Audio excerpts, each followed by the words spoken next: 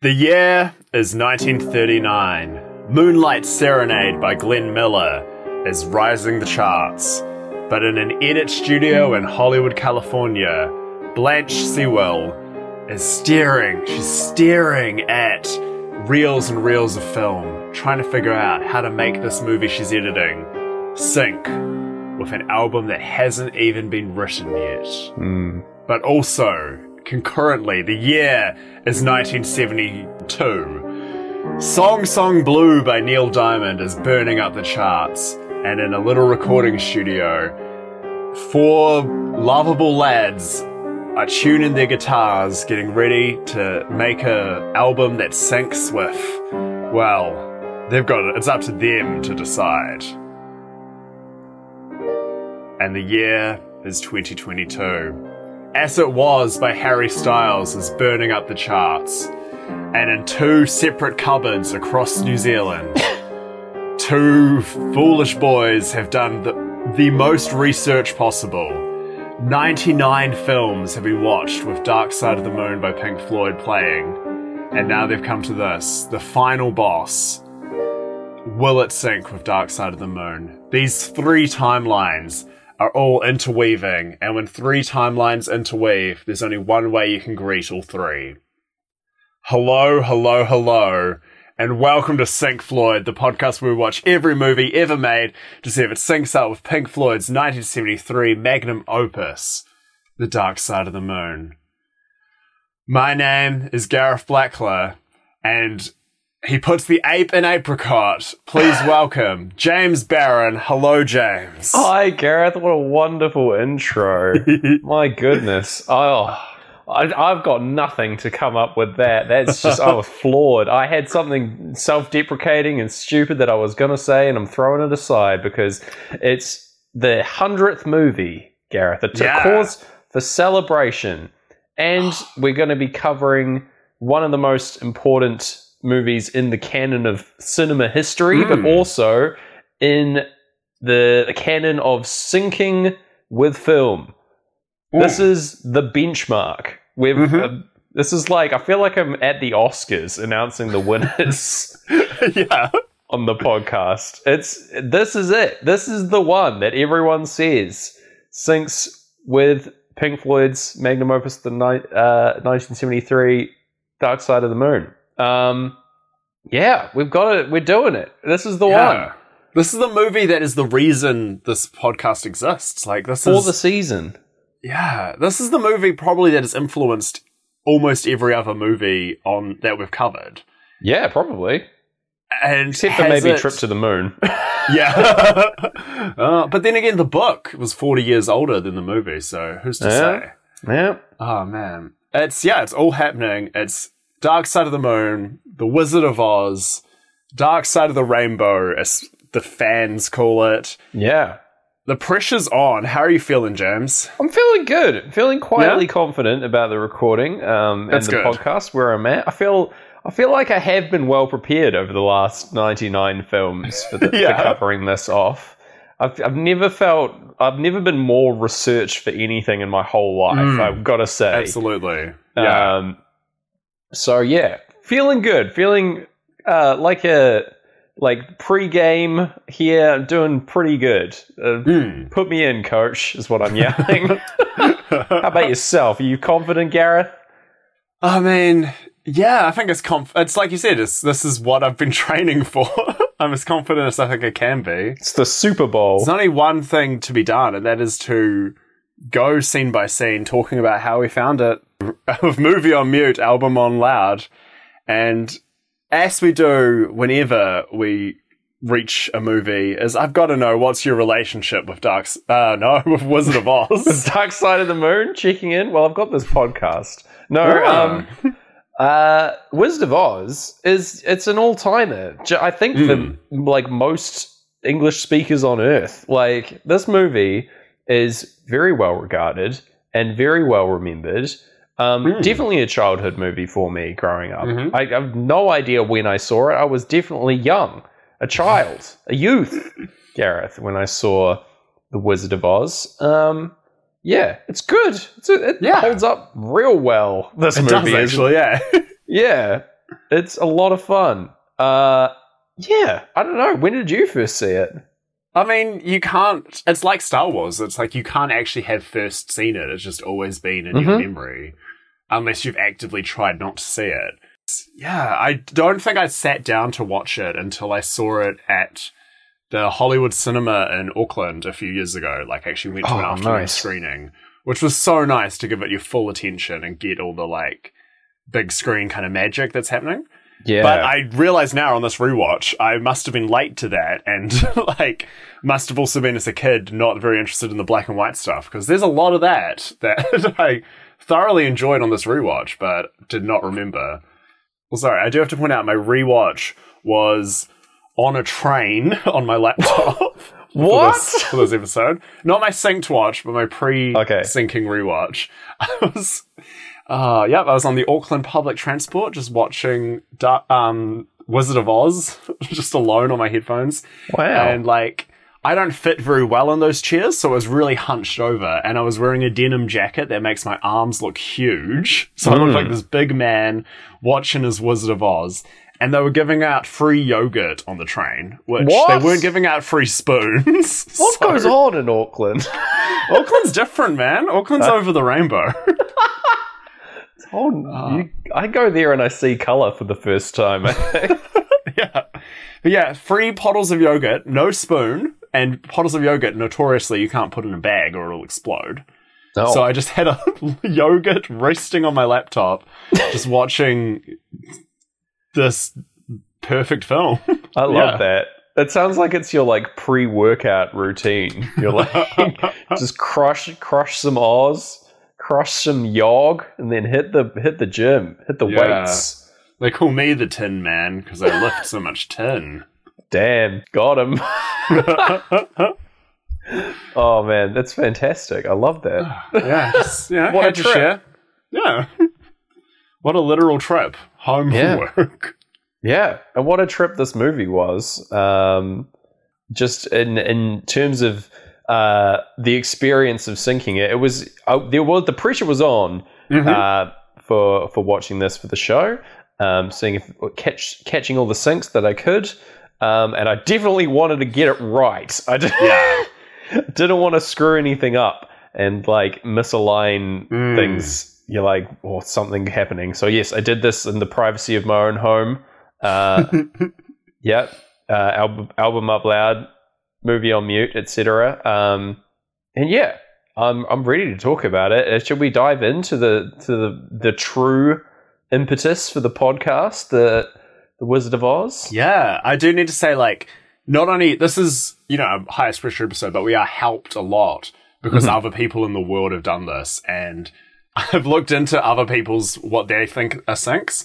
Oh, really? And it's a lot like this is like our Avengers Infinity War that we've teamed up with some pretty unlikely characters. I went on deviantart.com, a name I haven't heard in many years.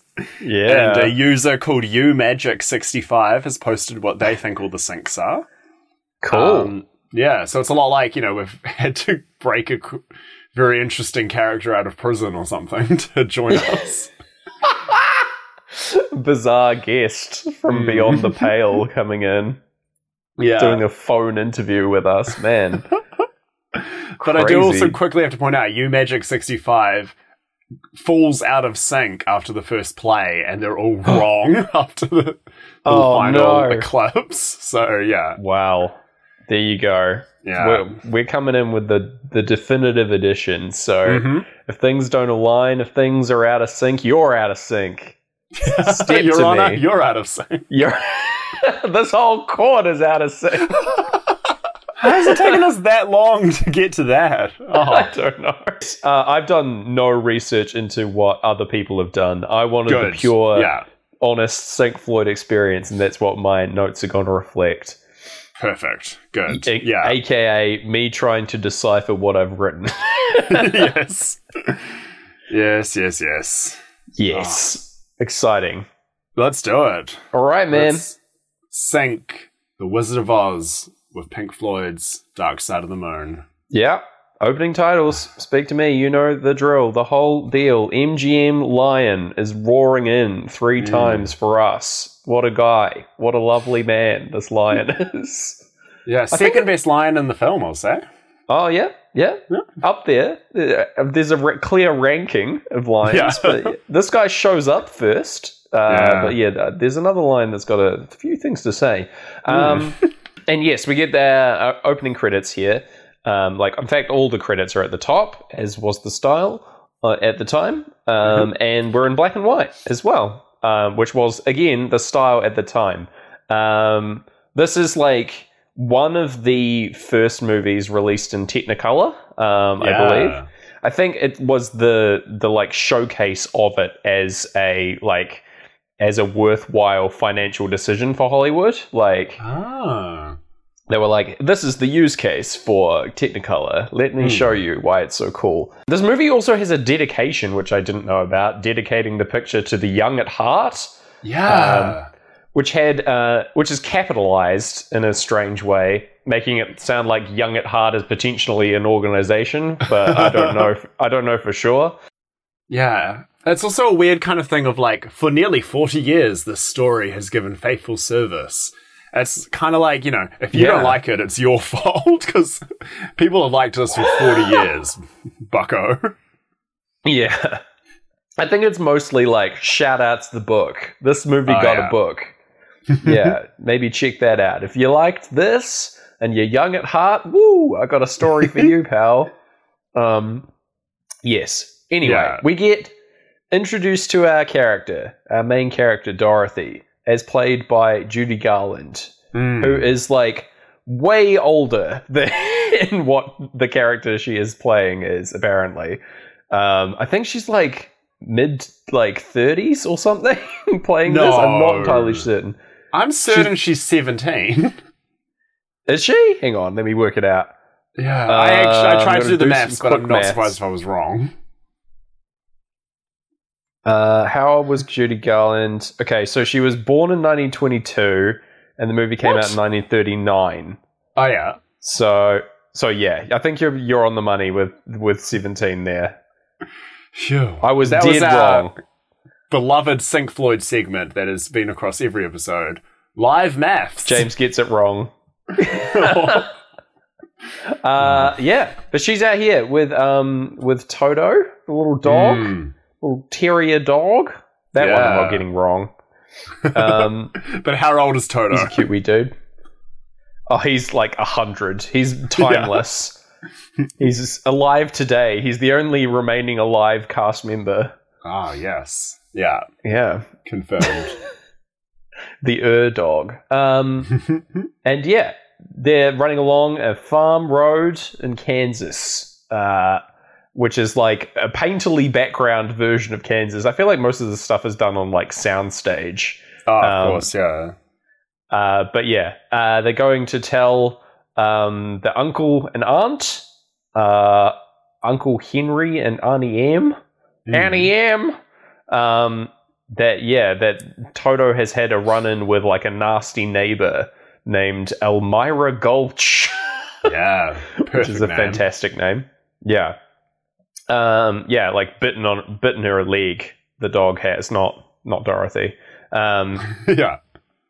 And yeah, they're like hanging out here at the farm doing some farm stuff. There's a lot of little newborn chickens coming in and out of this guy's hat, which is very funny. Yeah. And yeah, nothing major syncing up here. I'm already saying we're in mid-breathe, like the vocals of breathe are already kicking in with these people talking, and I'm not hearing none of it. Yeah. They're just sort of being, Dorothy's just sort of being blown off and being like, oh, don't worry about it, Which I guess is like, I don't know, maybe that's the vibe of Breathe. Hard to say. But then we've got 3 farmhand lads being introduced, working on the farm, who will become important. Their names are very funny, but they don't really come up very often because their other counterparts are going to be way more important to the story. But they're called Hunk, Hickory, and Zeke. Yeah. Man, even in 1939, I feel like being called Hunk is pretty powerful. Yeah. Yeah, you had the whole world at your feet being called Hunk, and you chose to be a farmhand. First name Hunk. And he's like, nah, I'm working on a farm for all my days. Hunk Dreamsman. Yeah, he is. He's out here dreaming. Because he's. I think he's the one that advises Dorothy. Is he? Wait, hang on. Oh my god! If I get another thing wrong already, it's going to be terrible. He's the Scarecrow boy, isn't he? Yeah, he's the Scarecrow. He's advising Dorothy to like use her brain. Gosh, try and outthink the situation here. You don't need to fret about that Elmira Gulch. I do love that they're all like already reflecting their future like items. I don't know. Yeah. They're like penchants. They're things they're going to be asking the wizard for. But yeah. Like Zeke is hanging out like by the little the pig pen, getting all the pigs in line. There's so many animals on this farm. And we go into On the Run as Dorothy falls into the pig pen and Zeke runs in to like rescue her. So like our first like heightened part of the movie is going into On the Run, which is pretty exciting. Yeah, exactly on the change. And she also starts balancing on this little fence before she falls when they're saying balanced on the biggest wave. Yeah. Which is a nice little one. Yeah. Yeah. And yeah, Zeke is revealed as that he's like just as scared as he's like talking about, get a little courage, see, and that show that Elmira Gulch what for, like that kind of thing. And then he's just as scared of like the pigs that he's dealing with here. I guess pigs can be scary, but like I don't know. Pigs are terrifying. Isn't it like Snatch where the pigs eat people? Oh yeah. I feel like that these pigs are very well fed, you know. You've got to like Yeah, I've seen Snatch a few times and I'm fairly certain that you have to like starve a pig before it's going to like eat a man, you know. Okay. Yeah. Like they're not going to do it every day. They're just it's a sometimes food, you know. They'd rather eat just some like yummy carrots and stuff. Yeah. So keep your pigs fed is the moral here. That is, yeah, that's the moral of The Wizard of Oz, I think. Yeah, that's the only one. Keep your pigs fed. Arnie M says that that she should stop worrying about Elmira Gulch and that she should find a place where she can't get into any more trouble. And Dorothy's like, a place where there isn't any trouble. And then she starts singing Somewhere Over the Rainbow, which is like part of this movie that, again, has like transcended the movie that it's from. I feel like Somewhere Over the Rainbow is just like a song in canon now, you know? People forget that it's even from this movie, I feel like, some of the time. Well, that ukulele version that blew up like 15 years ago has kind of done a lot of that. Yeah. A lot of heavy lifting. Yeah. Did you know they wanted to cut it from the film? They thought it was like spending too much time in the black and white land. And they were like, these 1930s film executives were like, we got to cut that for the kids. Well, like imagine a world where they didn't have that. It would be a tragic loss to the movie for sure. It's a really beautiful song in general. It's like about longing and like wanting a better life for yourself and like wishing for a better future and better place. But yeah, it's perfectly encapsulating where the character's at in this part. But we ain't hearing it. We're having On the Run. Yeah, same initials, different song. Oh yeah, nice. Yeah, that's a good sync. I like that. We do get the crash sound over this as well. We're still in On the Run once. I think. Like, just when the song ends is when we go into clocks, right? Like, right at the end of Dorothy's song, the clocks of time are coming in. Yeah. Which is pretty sweet. It's so good, because they show up for Mrs. Gulch coming back. Like, that made me go like, oh no. Yeah. I think my notes actually say, well, fuck. Yeah.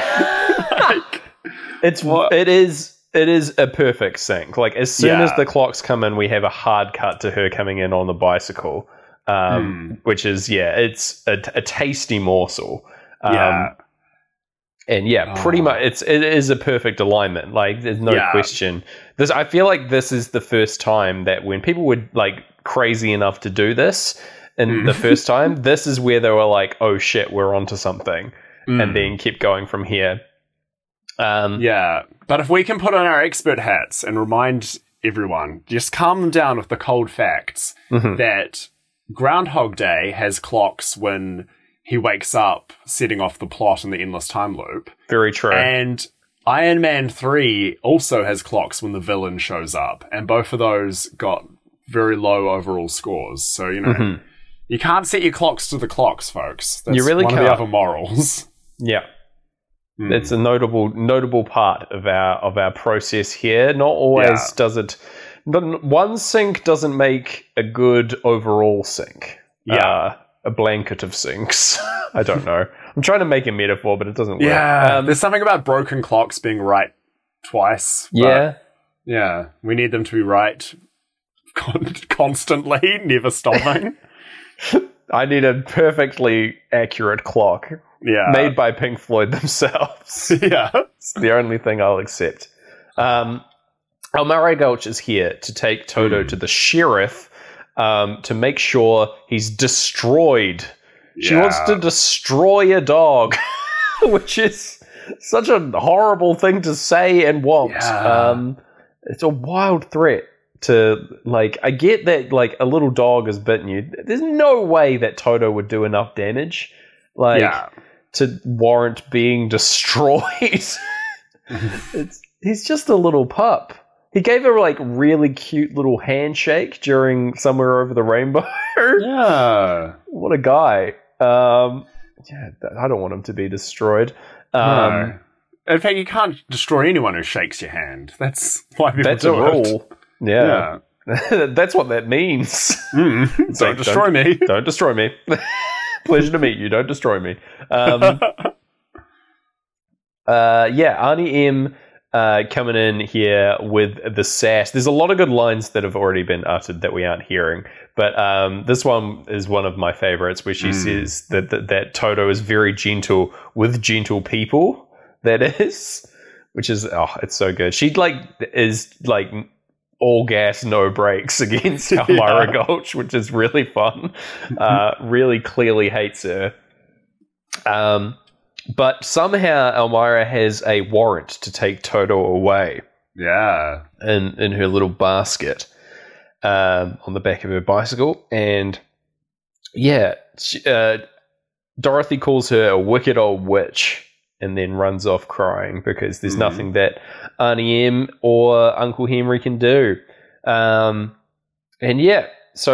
she runs off just before we go to the verse of time, like right into the lyrics, the first verse coming in. And then we have her not at all holding back and yelling at her, get out of here. But I can't even say it. I'm a good Christian woman. Yeah, that's a good one too. Yeah. And then, she's taking away Toto in the basket, and he just jumps out the back and runs back to the farm, leaping up through Dorothy's window. Dorothy has this moment of wanting to, she's like, yay, Toto's back. But then she's like, oh no, Elmira is going to be coming back to find you once she finds out that you're gone. And she holds the dog to her chest, and as she does this, she grabs her little suitcase to run away from home. And while this is happening, Pink Floyd sing "No One Told You When to Run, You Missed the Starting Gun," and go into the time solo right when we cut to the next scene of her running, walking down the road, running away from home, which is so good. A really good sync there. Pretty stoked with that. Yeah. So we're in the time solo, and she is wandering down the road, and we come across the sign for Professor Marvel, which I assume is some kind of new Marvel franchise coming out soon. He's one of the Marvels. Yeah, Miss Marvel. He's like Doctor Strange. Meets Miss Marvel. Yeah.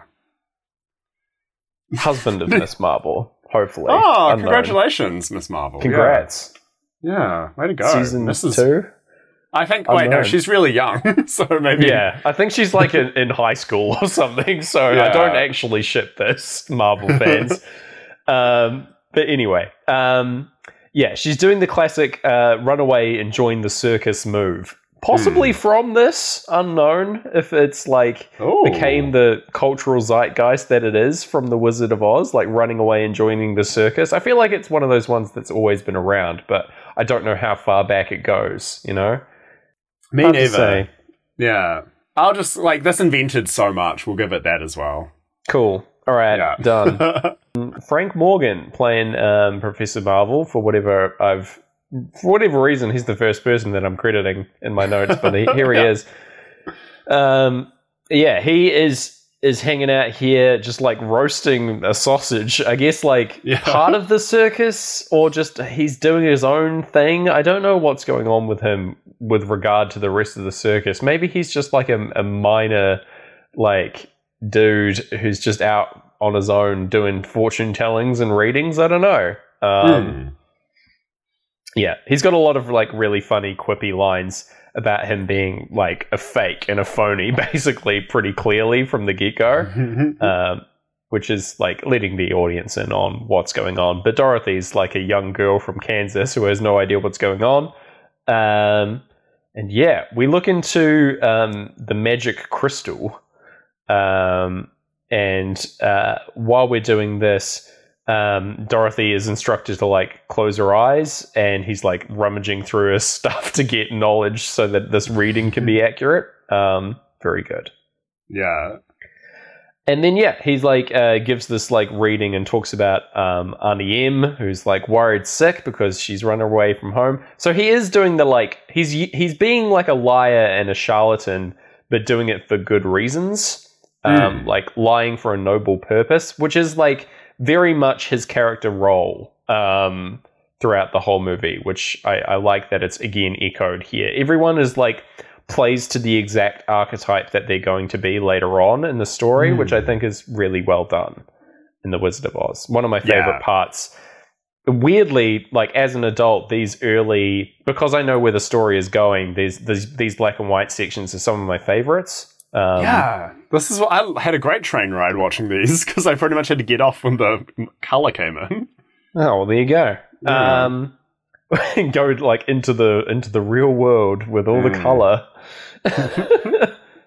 But yeah, he is telling her to head home because Auntie M is heartbroken that she's run away, and as she's oh gosh, I don't want that, and then runs off heading back home, and the wind is picking up and stirring, and this is right at the end of time when this happens. She starts running off home, and Pink Floyd sing "Hear the Softly Spoken Magic Spell," and that is another perfect sync here. Another end of scene transition going into Great Gig here for the tornado, which is nuts. Can we just track that?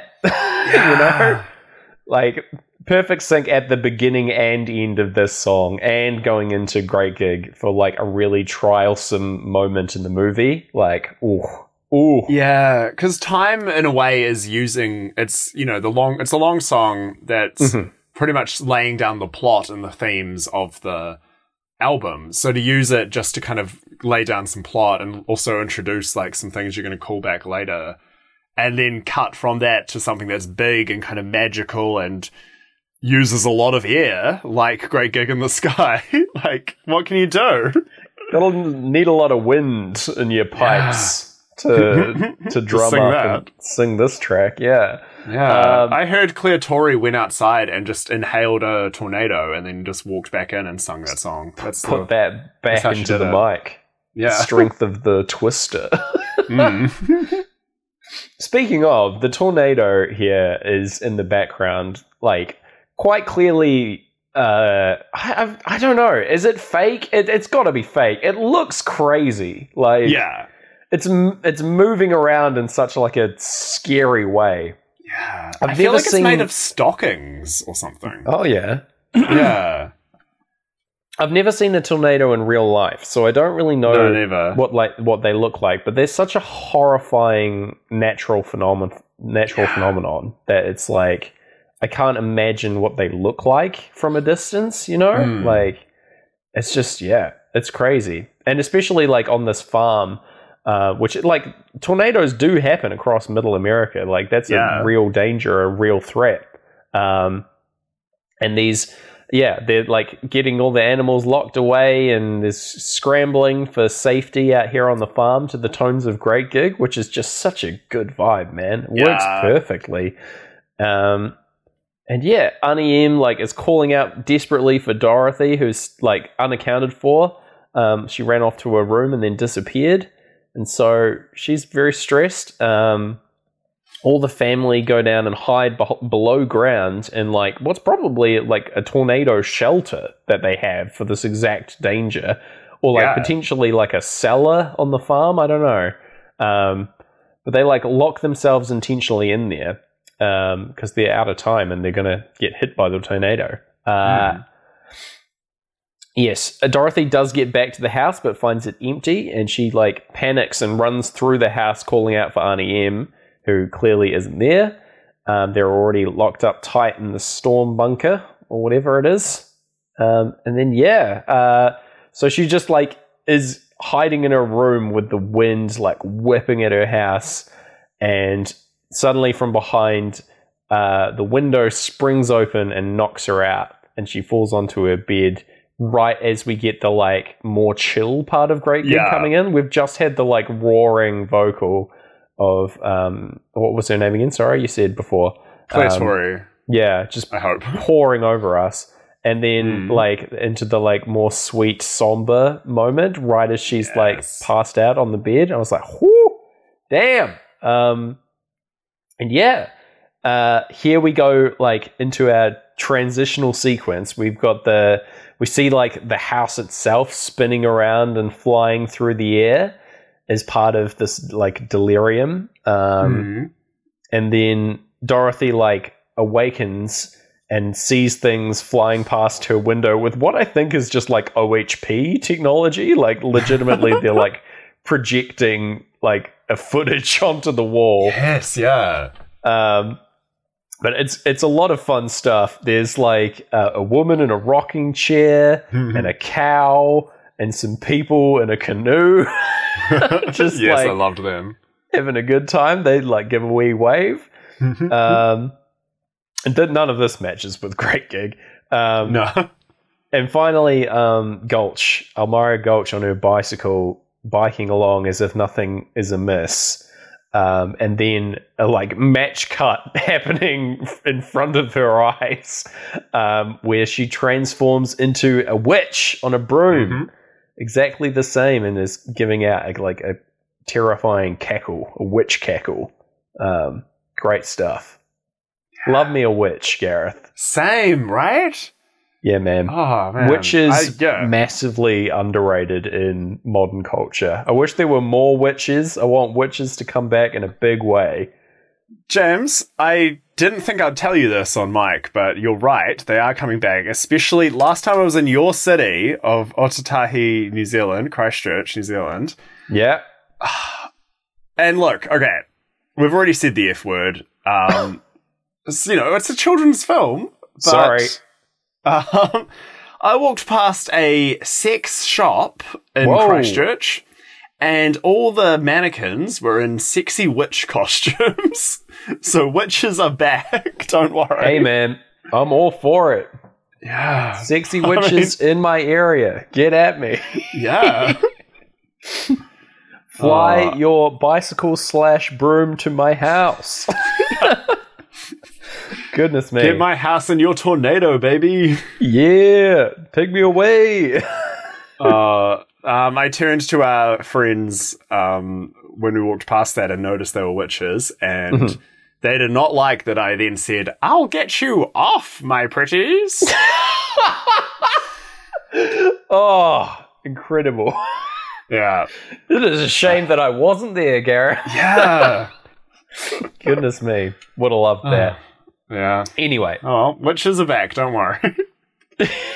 I'm so stoked. I'm stoked to hear that. Yeah, the house spirals down, and we see Dorothy's bed being like knocked about as it like descends down from the sky and crashing down, not at the end of Great Gig, but near the end of Great Gig. Yeah. Importantly, she gets up and opens the front door to the colorful world of Oz, right on the cha-ching of money. Yeah. Like the exact moment we get like color creeping onto screen for the first time, we get that cha-ching of money. Don't know what this means as a scene. Potentially like Technicolor costing like too much Yeah. at the time. But boy howdy does that line. Yeah. Side 2 of the album, like side 2 of the film. Oh, Yeah. feels so good, that aspect. Yeah. As soon as she like steps out and says, "We're not in Kansas anymore," I'm like, you are so right. We are on side 2. If you think about the cover of our album here, the Dark Side of the Moon cover with the prism in the middle, with the white on the left, and the rainbow coming out the other side. We are on. If you split it down the middle, and right here we go into side 2 of the album, and Dorothy says, "We're somewhere over the rainbow." Yeah. Which, if we look at the album, we're halfway across. We're over the halfway point across the album. We're most likely somewhere over the rainbow. Yeah, you flip that triangle upside down and you've got a tornado as well. It's just Disgusting. It makes perfect sense, you know.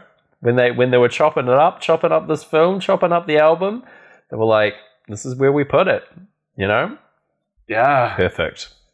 Oh man. I also I just want to shout out this shot because the way they did it to go from color to real life was they had Dorothy's stunt double. They painted Dorothy's stunt double, this poor lady, grey. And she's the one who opens the grey door in the grey set, which is all painted. Then she steps back and real Dorothy steps in. It's like, that would take so much work and makeup. Right? Goodness me. And I guess they had a lot of grey paint left over and silver paint for the Tin Man. Maybe that was part of it. They're just using what they had. We aren't in Kansas anymore. We're over the rainbow. It's true. And she's wandering around this beautiful, colourful world. And very strange, very fake, obviously. All the flora and fauna out here are looking very plasticky and set designy. But still so very fake that it's beautiful. It goes back around to be on purpose. Hyper-real. In a Willy Wonka chocolate factory kind of way. It feels beautiful and magical, but very fabricated in an interesting way.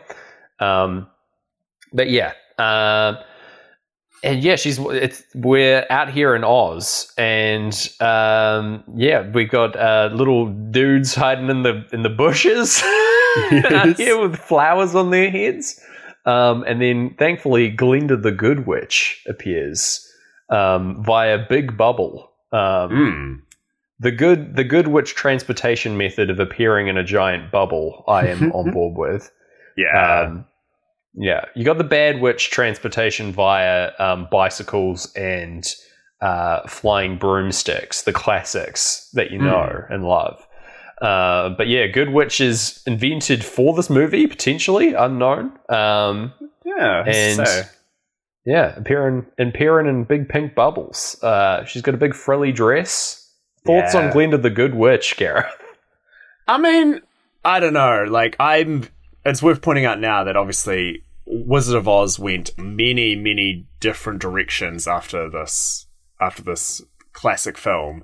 One such way was to the musical Wicked, which I know very little about. I know what was talked about in season 1 of Glee, and I worked in an office with a big poster of Wicked, but that's about it.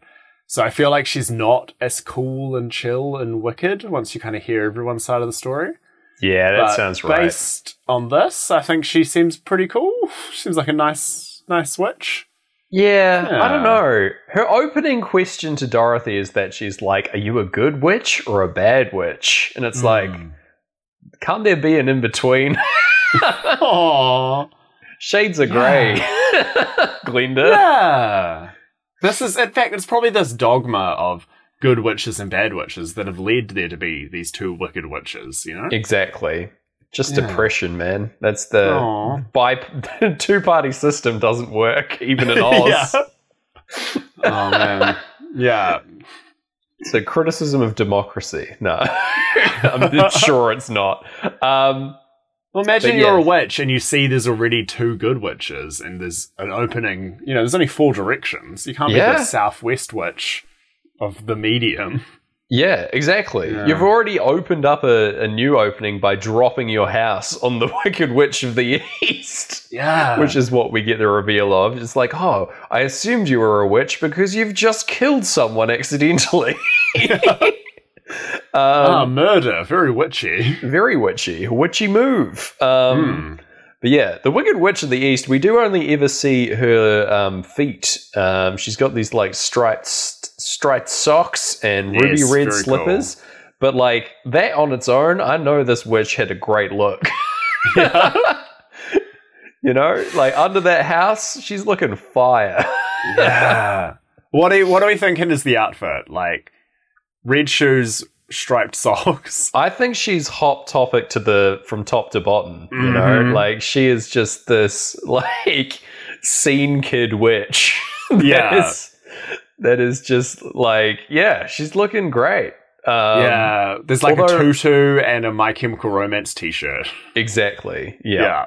Glenda hates it. She says that only bad witches are ugly, which is harsh stuff. It's quite the read. Don't speak ill of the dead, Glenda. God. Exactly. Not a very good witch kind of thing to do. I don't think so. But yeah, we're in the money solo now. We get into that as the Munchkins come out to say they like try and explain what happened here through song, as is the Munchkin custom. They do a lot of singing in Munchkin Land, which is where we find ourselves. Which is just like a town of little dudes, little friends out here. I feel like the witch, it makes sense that she was wicked when like all your people that you rule over are doing is rehearsing this incredibly complicated song about how happy they are you're dead. That you're dead, yeah. Like this is not a first take once you get the Lollipop Guild stepping around and all the like difficult time signature changes and like hard to sing little pitter-patters. Like, this is weeks and weeks. This is a crazy complex song with, like, it goes on for a really long time, much like Money. It's a really, there's lots of, like, incidental characters coming in. Yeah. We get this one guy coming up that says, "You killed her so completely, so we thank you very sweetly." Which is like, wow, okay. They do things different in Munchkin Land. But the song itself is called Ding Dong, the Witch is Dead. Just a wild song about a murder. But anyway. I love it so much for the term ding dong. Yeah. Like, just the news. Ding dong. Chips for lunch. Which old witch? The Wicked Witch.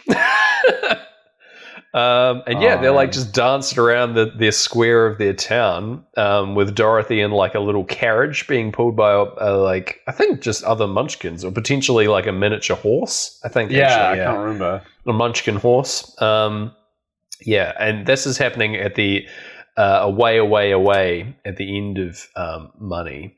And then we get into the like representatives of the mayor's office and things as we get into Us and Them, doing like a full surveying of the scene. They want to make for sure that the witch is dead. We get like a miniature coroner reading a death certificate. Yeah. Which is so bizarre. He's like, she's not only merely dead, she's really most sincerely dead. And then they're like going around and waking up other members of the town. There are like people, I think the Lullaby League here just sleep in giant eggs. That's their whole deal. Like their main job is to emerge from a like enormous chicken's egg. Yeah. And otherwise sleep in it in full like baby frock and gown. Yeah. Quite the gig. Quite the great gig in the sky, Gareth. There we go. Yeah. We've got the Lullaby League coming out of their eggs to give us a special thanks on behalf of their organization. And then the three buff and burly boys from the Lollipop Guild appear. And they also give their specific thanks. And they're like both welcoming Dorothy to the land of Oz. That's like their whole deal. They're just like clubs you can join, I think, maybe. Are you team Lullaby League or Lollipop Guild, Gareth? It's gotta be Lullaby League. Like, I have a bunch of lollipops in the house, haven't eaten them. Like, and they've been there since we moved, so... Wow. Yeah, Lullaby League. What about you? I think I'm Lullaby League as well, but maybe just because like I feel like it would be a good time sleeping in a giant egg. You know? Just relaxing, taking my time off. That's my job. That's my gig. I like it. Yeah. They all the Munchkins are singing about how from now on you'll be history. You'll be history. And yeah, they say that she'll be a bust in the Hall of Fame. But their song is interrupted by the Wicked Witch of the West appeaing. Yes. Who has a startling resemblance to Elmira Gulch. And yeah, she's here to see what's going on here in Munchkin Land. She's heard the kerfuffle from the west. It's come all the way over to the east. And yeah, she's here to claim the magic slippers, the ruby slippers of the dead witch. But Glinda magics them onto Dorothy's feet before she can. Yeah. And in doing so, the feet of the Wicked Witch of the East like coil under the house, like, and they're great. They look like they're out of Beetlejuice. Yeah, those feet out of nowhere. 100%. Yeah. And yeah, the witch swears vengeance. She's like, "I'll get you, my pretty, and your little dog too." And yeah, but she has no power in Munchkin Land. It's not her domain, her witchly domain. She's got no magics here. And so, yeah, she has to disappear again. I love that she appears in a cloud of red smoke, but then when she leaves, the red smoke starts and she has to like get into it so that she can leave. Which is great. It feels like an elevator opening or something. She's got to like get in the smoke in order to get away. I like that a lot. Like, it's probably entirely based on like real world special effect logistics, but it does just invite a world where like there's specific rules to your red smoke and you've got to be in it, and then it appears in the place you're going. Like, I'm liking it. I feel like you could write a good to win it. pocketbook sized rules of smoke and sell that for like a charity. Of smoke. That sounds like a practical effects guidebook. Rules of smoke. Oh man, I think any book called Rules of Smoke would like be Sell number well. one. Yeah, By John Grisham. Yes. Oh man, can we get Bill Clinton to help him as well? I love that he's doing that. Get him involved. Yeah, Get Bill on the horn. What's he doing? Oh my gosh. So we do get the short, sharp shock little interlude here. As all the Munchkins get back up after this interruption. They've had a bit of a short, sharp shock. Aww. In this moment. The Lullaby League won't sleep for weeks. Yeah. And yeah, they've got... so Dorothy's like, okay, I've got to get out of Oz. It's dangerous here. There's wicked witches after me. She's plotted to kill me for this accidental homicide that I've committed. But the only way to get out... nobody knows how to leave Oz except for the Great Wizard of Oz. How do you get there, Gareth? You follow the yellow brick road. You follow the yellow brick road. There you go. which spirals out from the center of town. There's also like an interlocking red brick road, which I would love to know where that leads. Oh, mate. Never explained. No. Yeah. Just That's as a wild counterpoint. there. Yeah. It circumnavigates Oz the opposite direction, for all we know. Oh, man. Taking you to, like, Zoe, the opposite of Oz. Oh, no. Yeah. No one should go there. Oh. You've got the magnetic witches that live out there on the poles. Oh, yeah. Or they go, like, up and down and left and right. Yeah. Yeah. There's a very brave kitten instead of a cowardly lion. There's a man tin. He's just really small and he's full of lentils. Oh. Like a tin. That's a nice and man. there's a scared crow. Shit, I think we're onto something. I'm writing this down. The scared crow. Yeah. He keeps getting scared by all the scarecrows out in the fields. He just wants to get some... He's going to see the wizard to go get some corn. Yeah. He's very hungry. Oh my gosh. Oh, yes. Yes. Anyway, we start following the yellow brick road. This is a great line from Glenda who says it's always best to start at the beginning, which is true. Yeah, she does her like whole fading out move back into her bubble as we go back into the us and them vocal outside of the solo there. We had like the saxophone solo and us and them play. And yeah,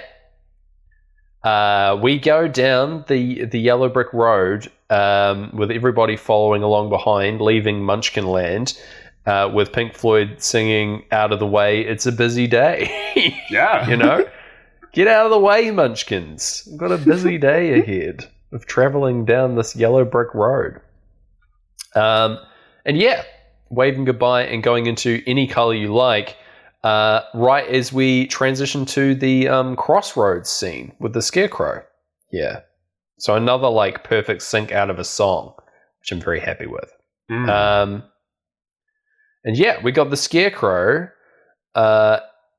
here. He's like introduced doing the whole pointing in two different directions move. Love that. And yeah, like doing like ventriloquism as well. So we don't know what his deal is at all. And yeah, he is played by Ray Bolger. I didn't go over this at the start for whatever reason. But each of the three guys here, the three traveling companions, are like big vaudevillains and actors and dancers and singers in their own right before this movie. They're like huge deal, especially Ray Bolger. I'm pretty sure he was like massively popular like before this movie. He's the most like physically active of the three, I think. For sure. I think he was originally cast for the Tin Man and he was like, guys, look at me move. I have to be the Scarecrow. You seen these spindly arms? I've got to be Scarecrow. Come on. He's just such a sweetie as well. Yeah. He's out here. He's saying he doesn't have a brain. He's only got straw. And he needs to go... He wishes he could be of help, but he doesn't have a brain to think of the answer. There's a really great line where Dorothy's like, you talk a lot for someone without a brain, and he says, some people without brains do an awful lot of talking. It's like, damn, great line, great read. Timeless zingers. Yeah, Scarecrow. Never been truer. But yeah, Dorothy unties him, and then they just like hanging out, and he sings a wee song. After he provably can't even scare crows. A crow just appears and like hangs out with them. Yeah, for a little How would bit. you scare a crow, James? I don't know if I could. Crows are like really big and tough. Yeah. They're not like raven big, but they're like tough guys. You know, in New Zealand we don't really have crows. We've got like magpies. I would say would be the closest equivalent. And those guys, fucking buff boys, you know? Yeah, you they're don't brave. really, yeah, they're brave boys. They're like Cowardly Lion. No. Never heard of him. Yeah, they're tough. So I don't know how I'd scare a crow. I'd just try and make myself look big, I guess. The classic, like, stand on my hind legs like a bear move. Like a human pretending to be a bear. Yeah, get down on all fours, say I'm a bear. The crow will go, oh, that's a bear. Get up back on hind legs and be like, oh, no, Psych. bears can't do that. Now I'm a big tough bear. Yeah. Oh, no. How would you scare a crow? I'll definitely, to scare a magpie, because they love shiny things, is I'd give it $1, and then I'd play Money by Pink Floyd, and it'll be scared of all the, like, bad things money can do, and it'll leave my corn alone. Damn, got him. Yeah. Got him thinking about commerce. Oh, you awaken a new truth in the crow to scare it. That's the real scare. Capitalism. In fact, that's all I have is my corn and a big sign that says capitalism. That's good enough, I think. Yeah. Corn for sale? And then the crow's like, what? No!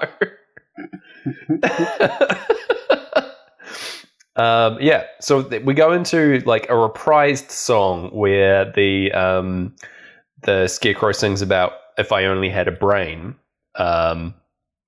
as we go into Brain Damage, which is sick. Yeah. For his song, we're having Pink Floyd's song about having a brain. Huzzah. But yeah, all of these little like vignette kind of songs have really great lyrics. They're really, really funny. Fun little songs. And yeah, it's just like it's the same song 3 times for each of these 3 characters, which I like tying them together. And yeah, they like we have the lunatic is on the grass as he's like dancing around, notably not on the grass. He's on the like yellow brick road, sadly. Road. If he was out in the field, this would have been perfect, but never mind. With all of his stuffing coming out of him. But anyway, he's going to tag along and get some brains from the wizard. I'm sure if he asks nicely, the wizard will give him some brains. And he says, I'll be a good companion because I'm not afraid of anything other than a lighted match, is how he puts it. A lighted match. Just, I would say it's lit. That's how I would say. But yeah, I feel like you're the only person today across the whole world who said it's lit about an actual match. I'd hope so. But yeah, so they head off down the road right as Pink Floyd sing "See You on the Dark Side of the Moon." So they're dancing away as the album is about to be dancing away. We're nearly at the end of the first playthrough. We have a scene that I often forget exists in the movie with the witches like hiding out in the woods, and they try and get some apples from some like animate trees, like the Ents of Wizard of Oz. Why is no one talking about these tree guys? Yeah. What's their deal? They're just here to be dicks, I think. Like, they get tricked into throwing their own apples at them, which is what they wanted in the first place. Like, Scarecrow, like, sasses them into throwing the apples at them. But these guys are nasty. I guess if you're a tree, you don't have a lot of choice. You don't have a lot of agency most of the time. Yeah. And so you're just being old able and stuck. Yeah. Being able to talk in the land of Oz must be quite freeing. So maybe that's what it's about. But yeah, this is where they come across the Tin Man, who's stuck in the woods. It's just this not iron, he's tin, James. Out in the woods is a robot man. And he's trying to talk as we go into Eclipse. And so they oil him up with a nearby oil can in order to get his lips moving and his arms and legs moving once more. And yeah, he tells us that he got caught in a rainstorm out here, and he rusted solid and was unable to move for goodness knows how long. And they say, well, now you're perfect now. And he says, oh, I'm not perfect. Bang on my chest if you think I'm perfect. And they do that, and they take a listen at his heart as we're having the heartbeats between the plays coming through, which is crazy. Right? Oh, man. It's undeniable. Like, stop and listen, and the album stops, and you listen to heartbeats. Mm-hmm. Yep. Right here. Eclipse hits, like, as soon as, like, the final lines happen over him hitting his chest, and everyone leans in to listen as this heartbeat comes in. Bananas. And they can't hear a heartbeat, so Pink Floyd are like, oh, don't worry, we've got you. Yeah, man. So good. And then, we have his little version of the same song, If I Only Had a Heart, or Had the Heart. Is it a heart or the heart? I'm not sure. Maybe it mixes it up. To know. Yeah. But he longs to have like a emotional human connection kind of thing. He feels like he's missing out part of the human experience, I guess. Interestingly, the whole thing with the apples in the tree is perhaps in the story proving that the Scarecrow does have a brain, because he's the one that comes up with the idea of like sassing the trees to get the apples thrown at them. That's all him. So maybe it's like these guys actually don't know that they already have these things, and it's just like cluing you in there. I don't know. Unclear. Yeah. That's a weird one. Maybe like if there'd been a couple more scenes like it where they just had to deal with the fact that Oz is a bit of a weird place, it would make more sense. But because it's sort of the only one that's in there, you kind of just like, oh, okay, yeah, trees are dicks here. Piss off, tree. But yeah, we have his song. He does like a Michael Jackson lean out here on the street. Just classic Tin Man moves. Him and Michael Jackson, I guess, both Tin Men. And yeah, he's going to come along too as we get into playthrough 2 and the Breathe vocals coming in. Famously, Michael Jackson doesn't play the Tin Man in The Wiz. He plays the Scarecrow. Well, rare miss.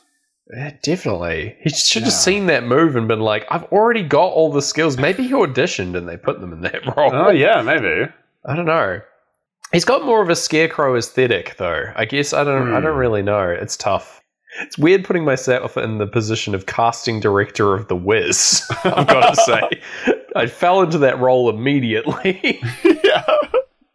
You just immediately like sat back and made a little pyramid of your fingers and like imagined headshots. Yeah. Just looking at a big photograph of Michael Jackson and just labeling him Scarecrow. Savage as hell. Movie producer James.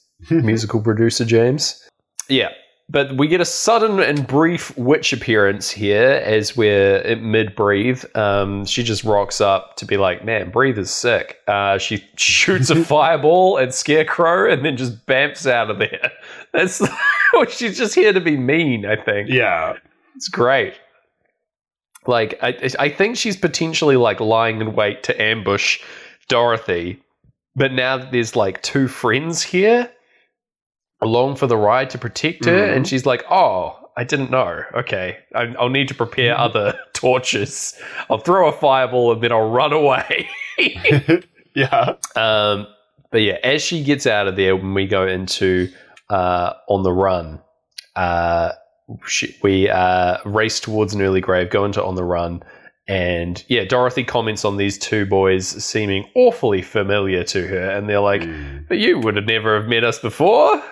I've been hung up in that field for a long time. I've been rusted solid for a long time. And she's like, well, whatever. Yeah. Into the spooky forest for On the Run. A true Oogie Boogie, Gareth.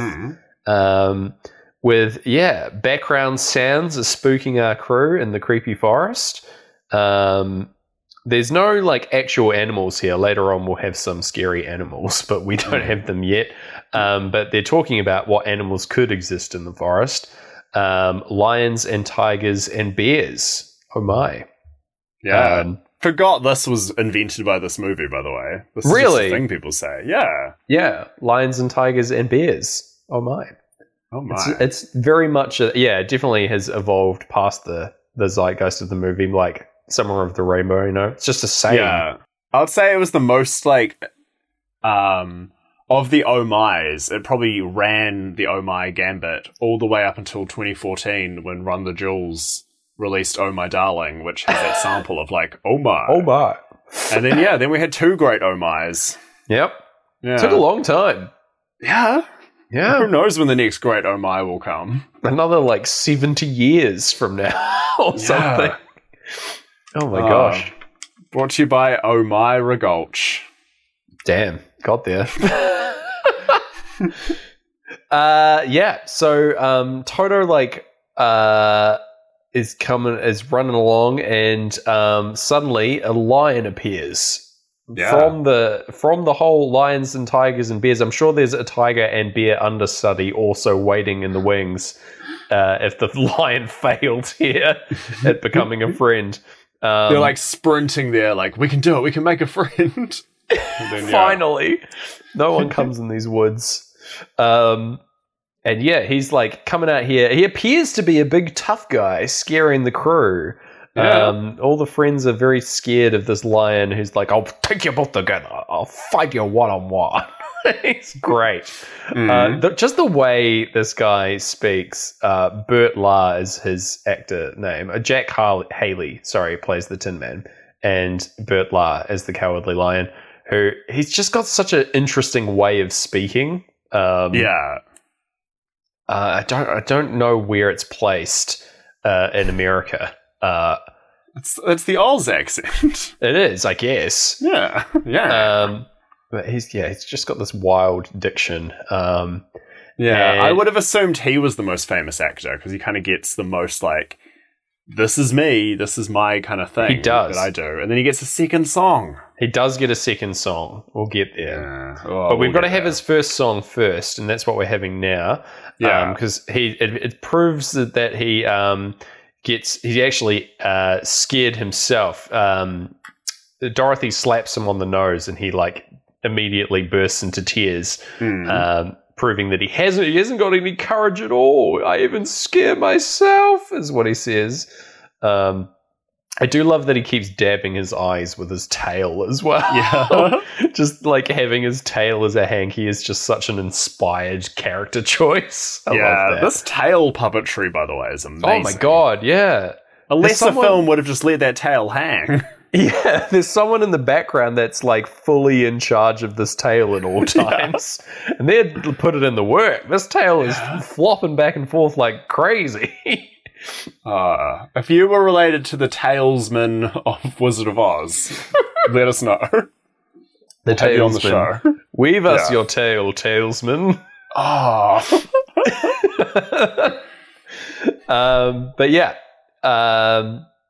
He sings his song, his version. We've had If I Only Had a Brain, If I Only Had the Heart, or a Heart. I can't remember which, sorry. But his is If I Only Had the Noive. Yeah. The classically pronounced nerve. I don't know. It's just such a wild voice. The Noive. Yeah. The Noive. Yeah. But yeah, he's going to come along and get his courage from the wizard.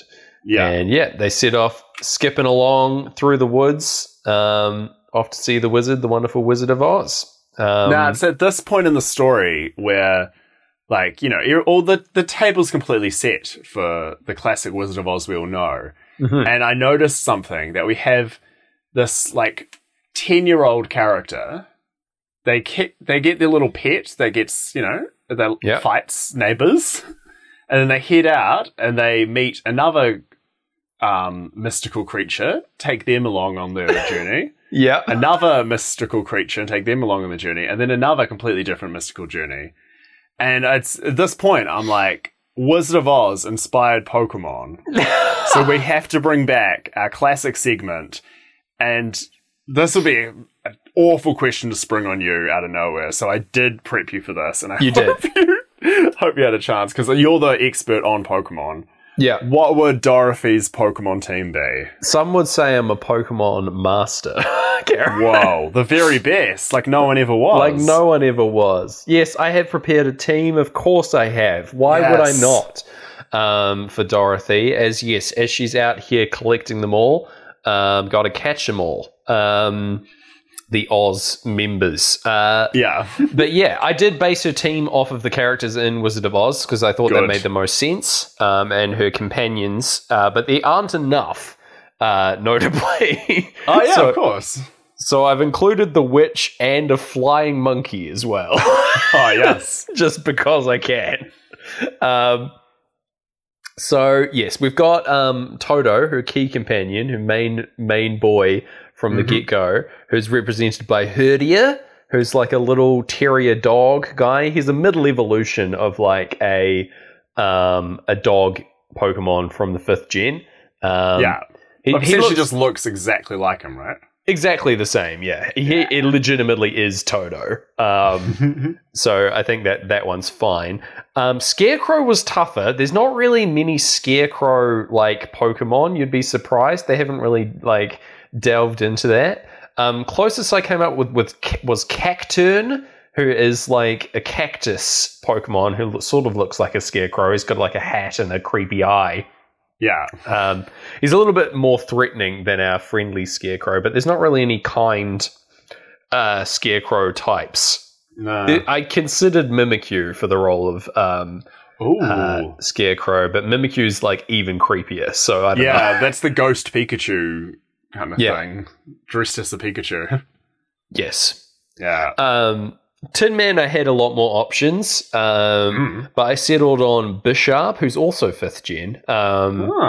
Who's like a big metal man with pointy arms. That's his whole deal.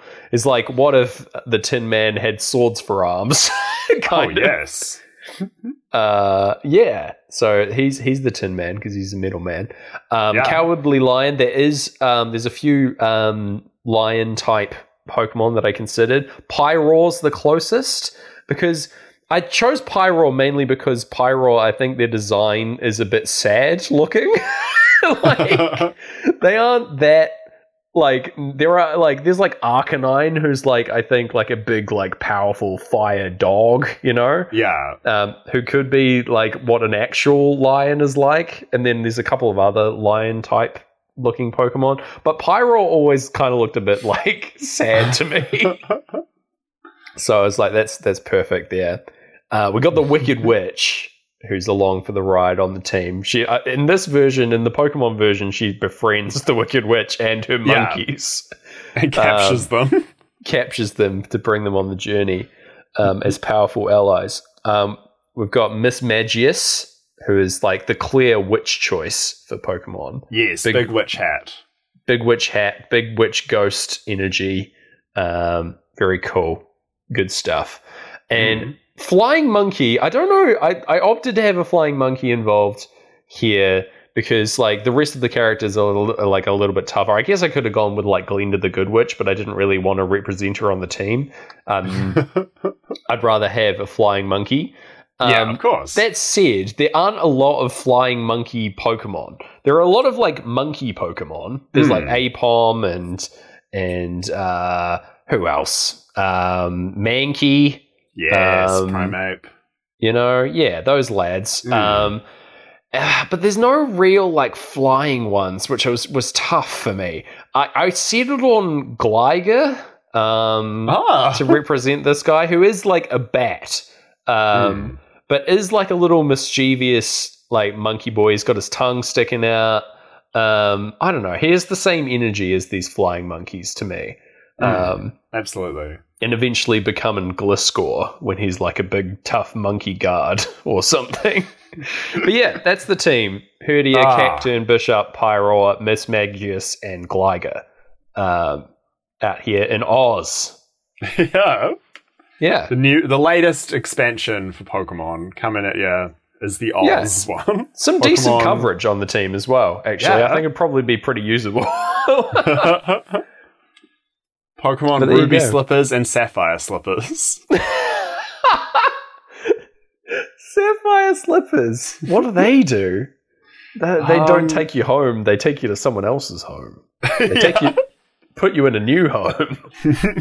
Oh, man. Well, I hope all the listeners recovered from the, like, sharpest left turn I think we've ever made. A short, sharp Just shock. go deep into Pokemon. Yeah, man. But, you know, it had to be done. It's the 100th movie.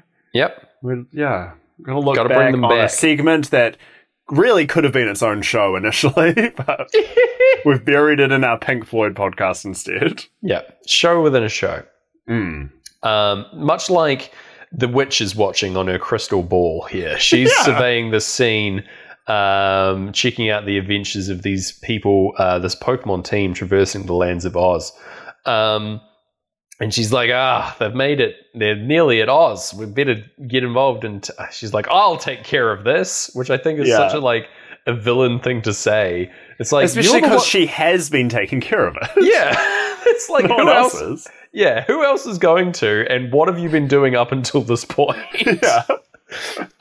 It's a very confusing thing to say, but it's great. I love her assistant as well. This little flying monkey is just watching the magic orb as well. And like, it reminds me so much of when I'm at work and like someone's computer isn't working and I'm just pretending to help. I'm just like kind of leaning over it like, oh yeah, that's good. That's a good idea. Try that. Oh, it worked. Way to go, team. Good stuff. Good work, everyone. I'll take care of this, is what you say. Yeah. Oh, man. Maybe the monkey was in charge of it up until that point and hadn't been doing anything. He's just been watching the whole time. But anyway. His like little face, his I guess monkey mask is just stuck in such a like happy little empty grin that I just can't help but relate. They're so happy, all these lads, all the monkeys. Yeah. They're quite scary, but they are very happy. So they're living a good life in the land of Oz. I'll cover them more when we get to the witch's castle. But yeah. Oh, yes. Part of the plan here is a poisonous poppy field that will put the crew to sleep out here as we go into the time solo over these fields, which looks really good. The poppy fields before Oz out here, it's just like a really Pink Floyd-y, very surreal visual, you know? You can see why people would be doing this in the cinema, putting these things together, you know, just for these scenes in particular. They point out that the city's over on the horizon and start running towards it.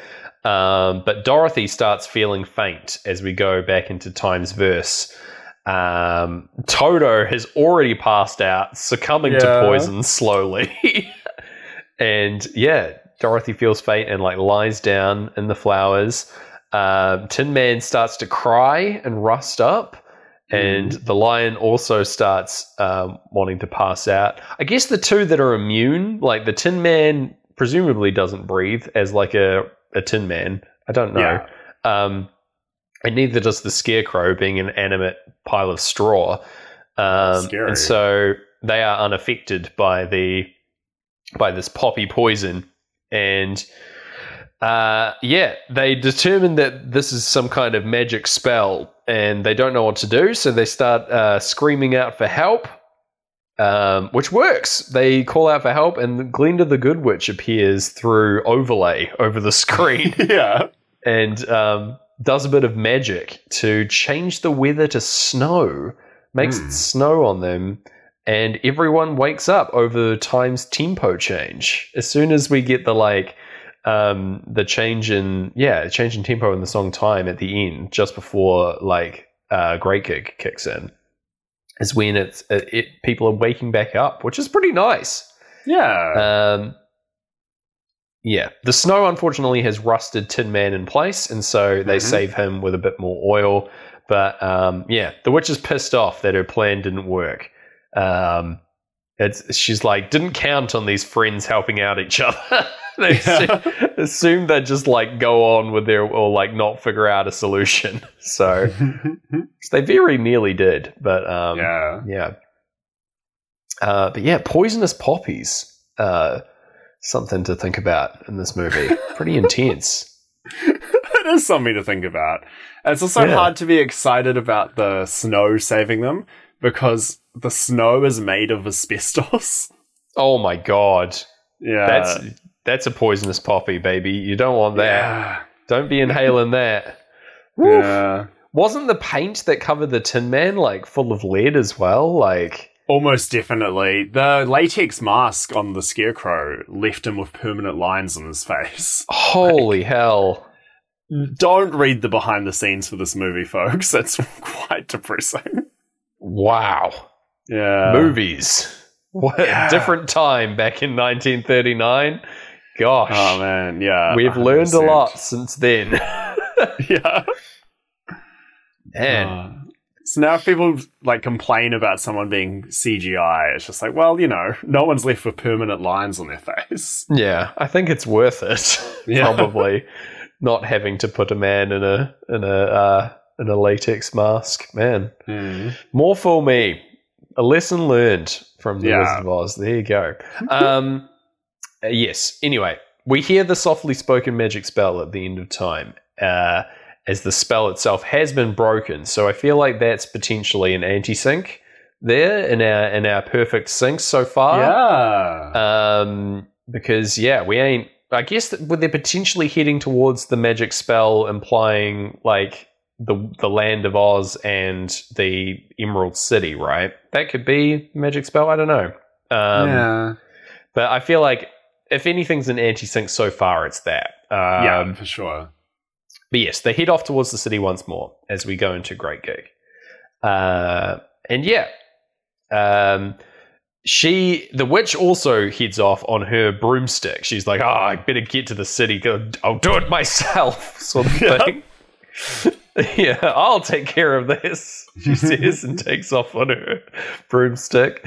The crew make it to the city, and there's a very angry guardsman who is very familiar here. I love that this guy plays like most of the characters in the Emerald City.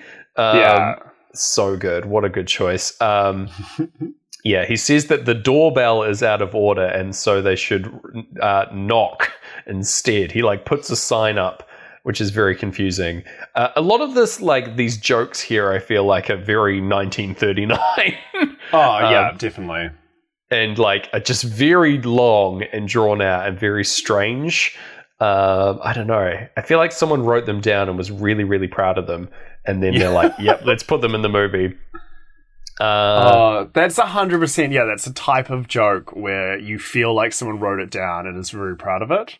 Yeah. And like I love those kind of jokes, but I think I know for a fact you don't. Like, I won't I respect the joke.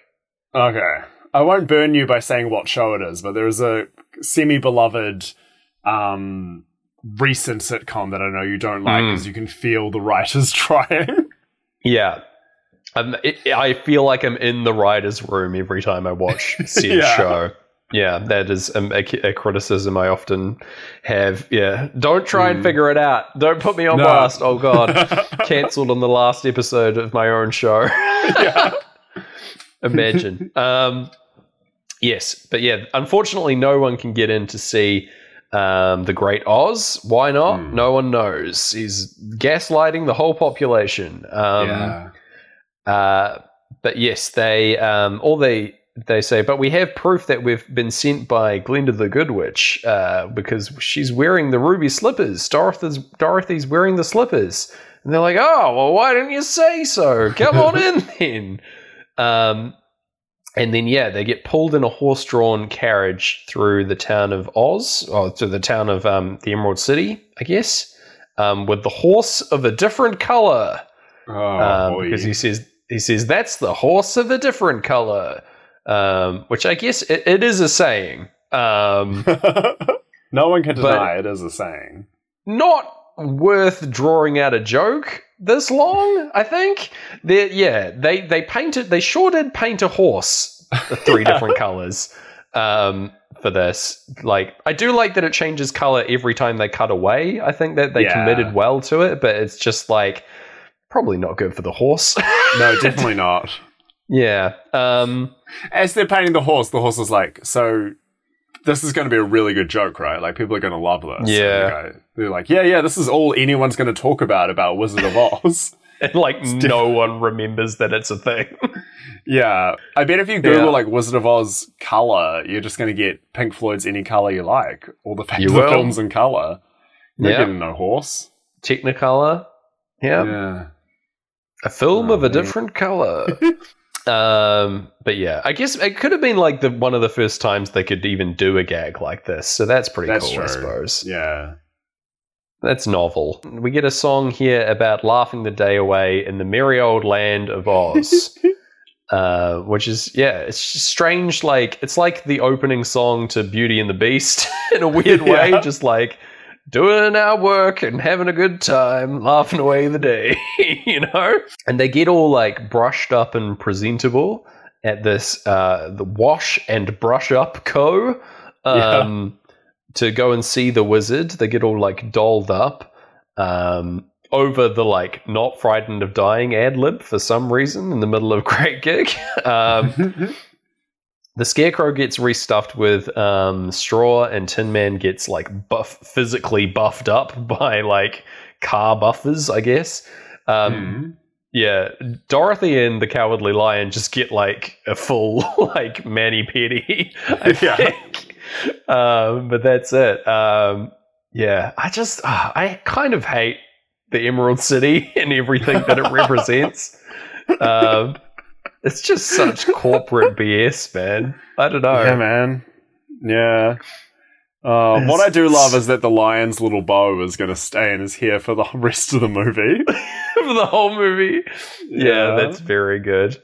He's found a new life for himself. Yeah. He's learning.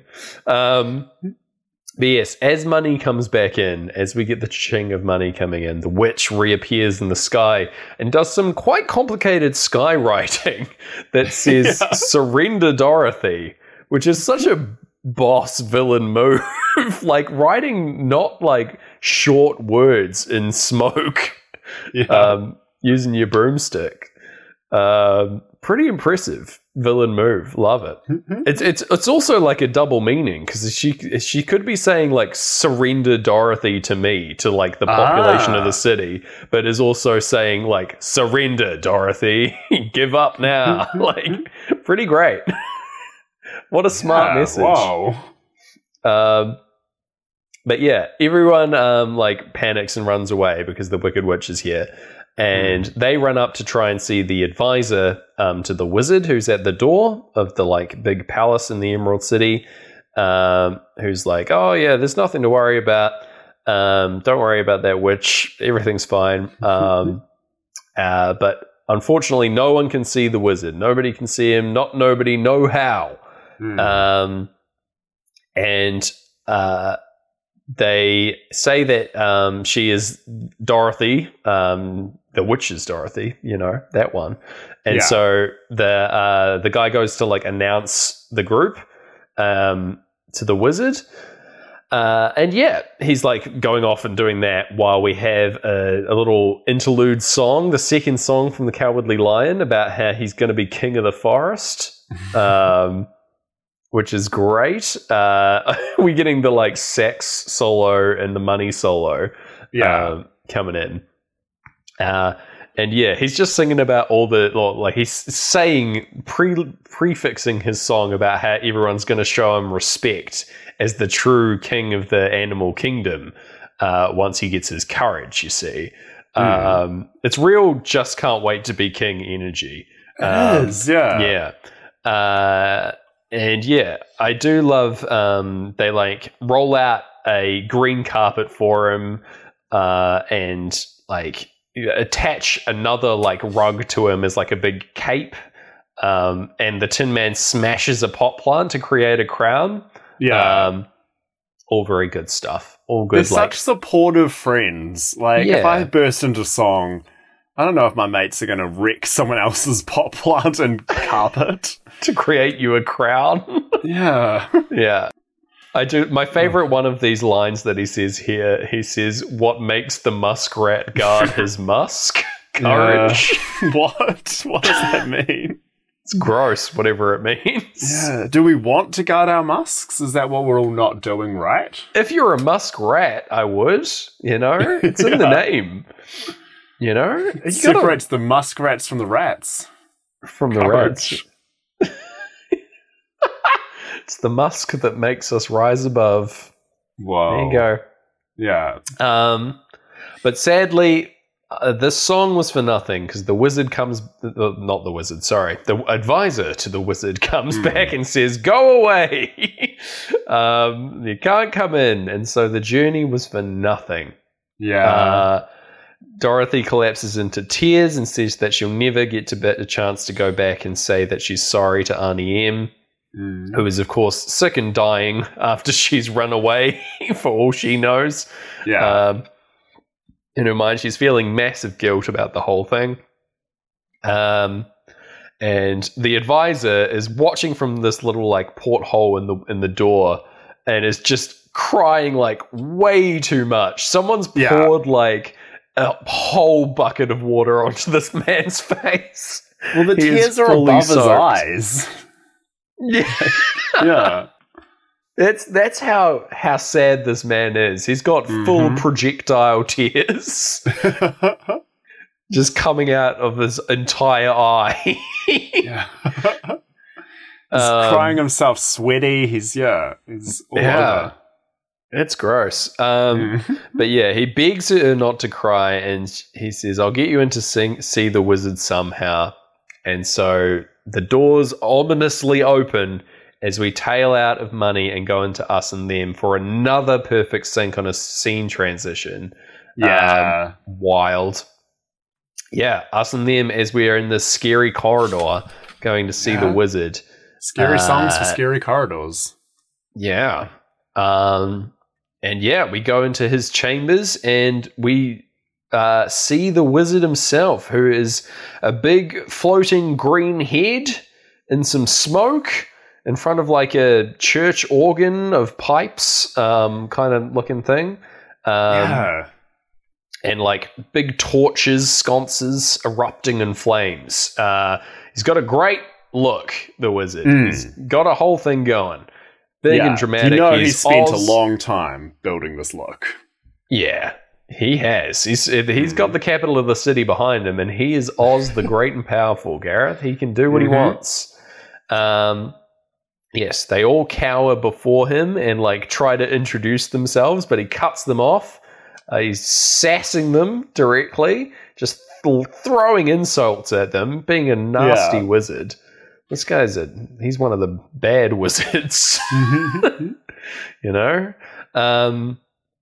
yes, insulting them, terrifying them, and the big floaty head says that the wizard has every intention of granting their requests, but they have to prove themselves. They've got to prove themselves worthy by retrieving the broomstick of the Wicked Witch of the West. Quite the feat.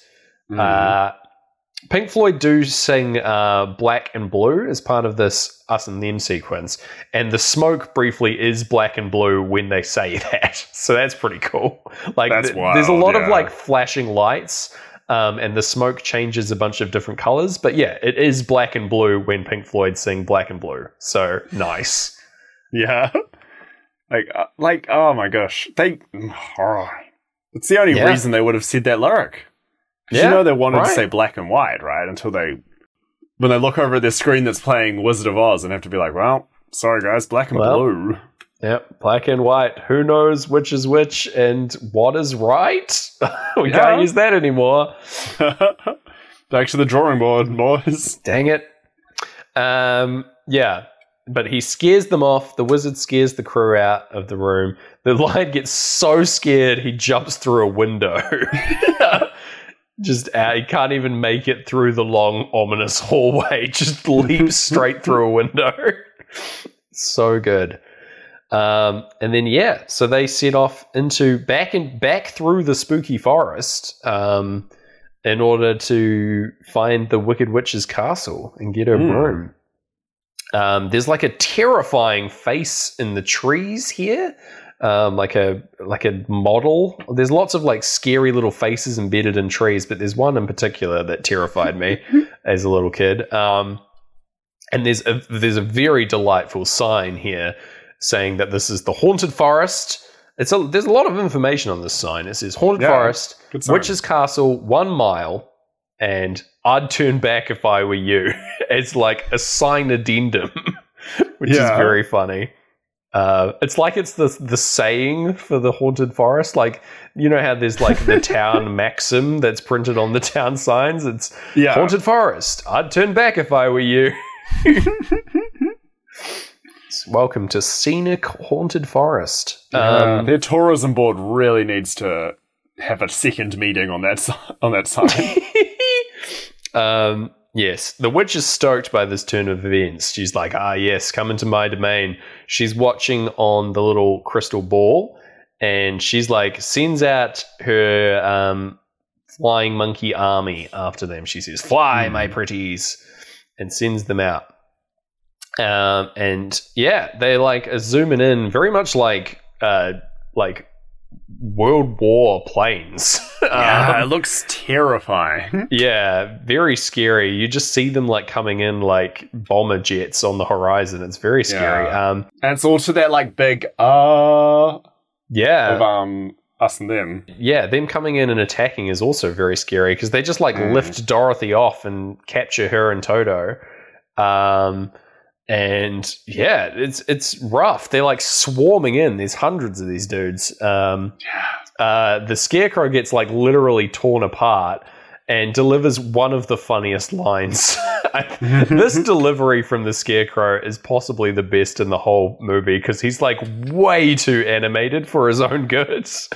He's like, first they tore my legs off and they threw them over there. And then they tore my chest off and they threw it over there. And it's like, all right, dude. Maybe relax. Just don't lose your head about it next. Oh my gosh. This guy. It's just, and then it's just matched by the best like little muttered, like whispered, thrown away joke from old Tin Man where it's like, well, that's you all over. Yeah. So good. Yeah. Oh, that's a tasty wee joke that would just is like not at all dwelled on. Oh, yeah, good stuff. It's like class because they all kind of get their big chuckle moments here, and like he was. It's like the classic New Zealand thing that if someone's trying too hard, you call them a tryhard, and you've won. Mm-hmm. So by doing like a quieter joke, you've won. So smart. What a guy. Yeah. Apparently he was a bit of a meanie on set, though, because his makeup was the easiest. Oh. Well, like, probably poisonous. But, the easiest for him to get around. Yeah. So, like, during lunch, he could eat all the normal human food, and the poor, like, lion and Scarecrow were stuck eating, like, the simplest food to get past their, like, insane latex. So he'd just, like, sit in front of them eating, like, a sandwich or some soup or something and having a great time. That's really mean. Yeah. If he only had a heart, Gareth, that behaviour would be beyond him, Gosh. Method acting. Just has to be a jerk. He's like, I'm sorry, I don't have a heart. But the lion wouldn't stand up to him because he didn't have the courage. And then Scarecrow couldn't think of any way to get back at him. So anyway. But they've got to put themselves back together and get out there to rescue Dorothy. And we see here in the witch's domain, her tower, Toto has been put in a picnic basket again, which I love that as like a duality thing. The idea that a witch has a picnic basket is great as well. Just for witch Finally, picnics. I get to use this thing. Yes, I don't know what it was for. It's my dog basket. Just a good little duality thing. Yes, so she uses Toto as, again, leverage to get what she wants. She wants to get the slippers, and she like tries to get them, but to like take them off of Dorothy's feet, but she can't because she's repelled by their magic with like the best special effect ever. It's like drawn directly onto the film, this like electricity that hits her. I'm pretty sure she goes like, when it hits her as well, which is great. But yeah, she can't even touch them. Just witch rules, I guess. Yeah. She's like, the slippers won't come off so long as Dorothy is alive. And it's at this point that she uses the like big hourglass telling her how long she has left to live. She's like, well, I'll come and get you when the hourglass is out. It's like a Widow of the Web move, you know, that classic that everyone knows. I'm not even going to explain it. If you've listened to 100 episodes of the show, you know what I'm talking about. You're all about the Widow of the Web. Yeah, rep the widow. Like, all logic says this should be like a good crossover episode that anyone can jump in on, and we're like, no. 15 minutes devoted to Pokemon, the Widow of the Web. Yep. Yeah. No explanation. Moving swiftly on.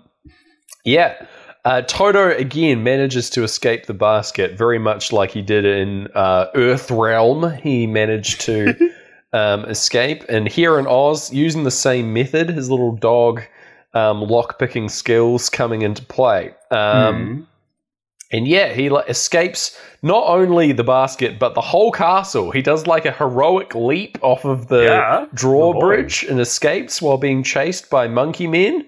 Good stuff. Yeah. Powerful dog. He's going to go get the friends to save the day. Yes. Dorothy, gets shown this hourglass, Widow of the Web, and is locked in the room and collapses down and starts crying, calling out to Auntie M, saying that she's frightened.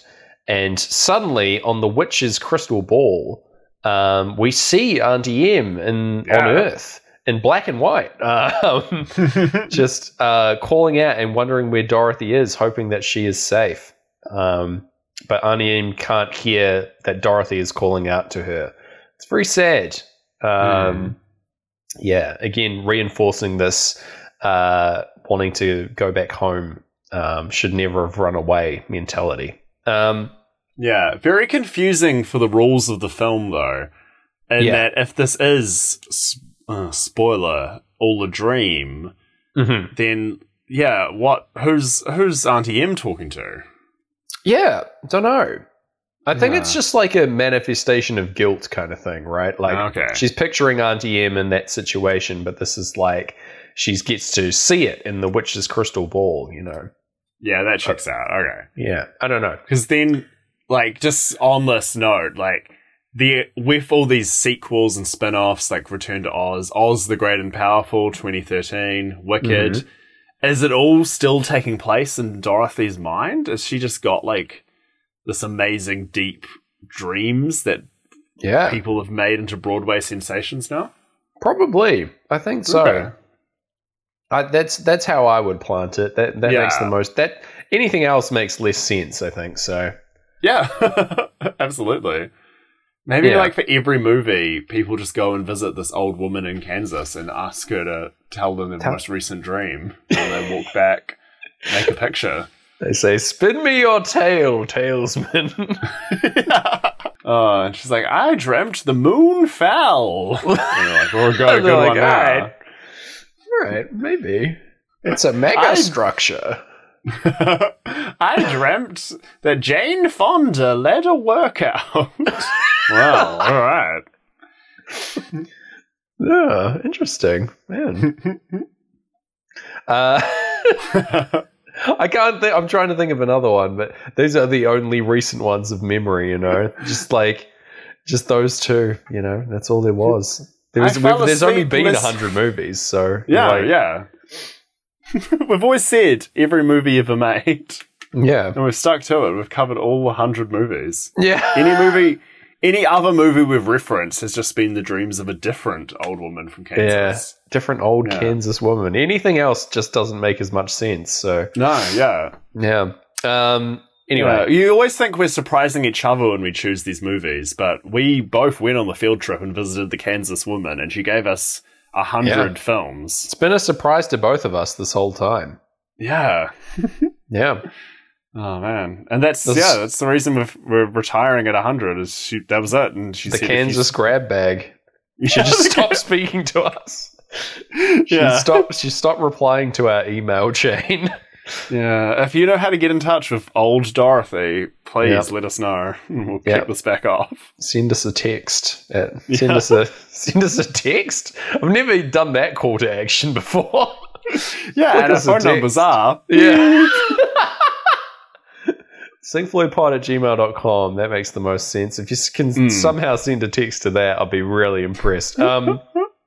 Anyway, Toto makes a little heroic journey down the cliff. But a very strenuous journey for a tiny little real dog, going to find the boys and lead them up to Dorothy, who are also scaling the cliffs in the opposite direction. We get into brain damage kicking in as we approach the castle from below and look up at it, the witch's scary castle.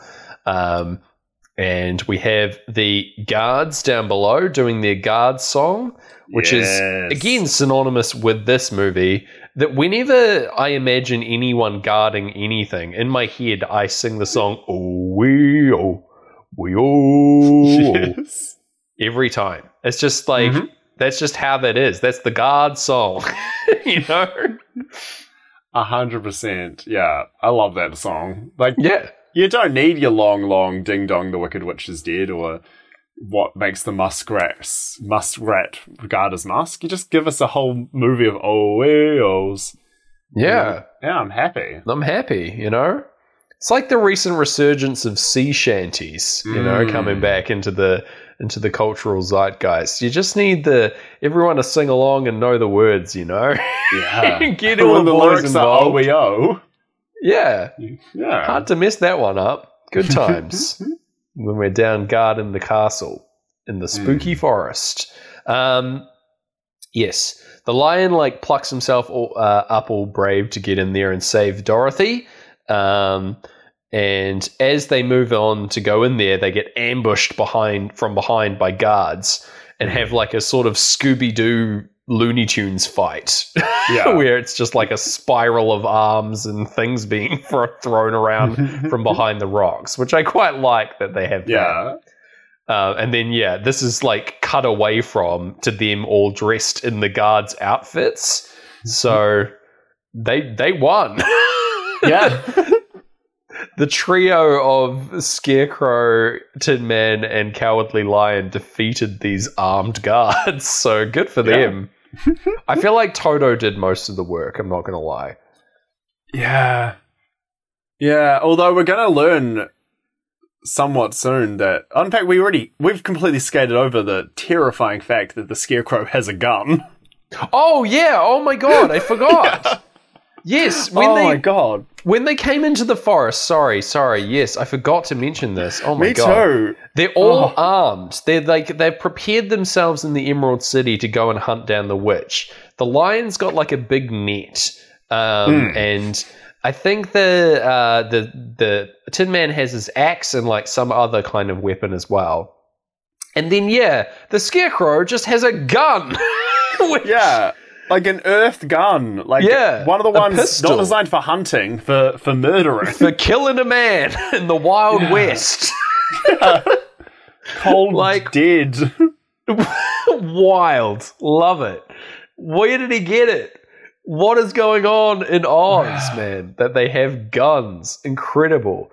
Why is no one talking about it? I'm so glad we circled back to this. I completely spaced. Thank you. Same, yeah. Oh my God. Oh my gosh. Because it's no doubt they beat these guards as they had, the Earth technology that was ruined Earth. Yeah, I guess. Had a gun. Not only that, they had an axe and a big net. I think they were pretty well equipped, actually. Yeah. Honestly, they could have stormed the castle no disguise. Yeah. Damn, got there. Just take them all on. Get out, get dunked, monkey boys. But yeah, they sneak into the issue with our Uiul song, the Guardsman song, is that it is very easy to replicate and join in on if you're in disguise, if you're incognito as a guard.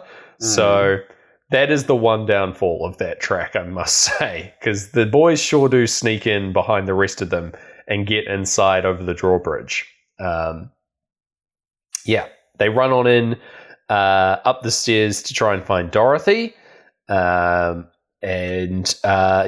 try and the Tin Man tries to like break down the door with his axe, but as they're running out of time on the hourglass here, unfortunately, but yeah, they managed to get the door down and reunited as we're in Eclipse, and they're running to get away.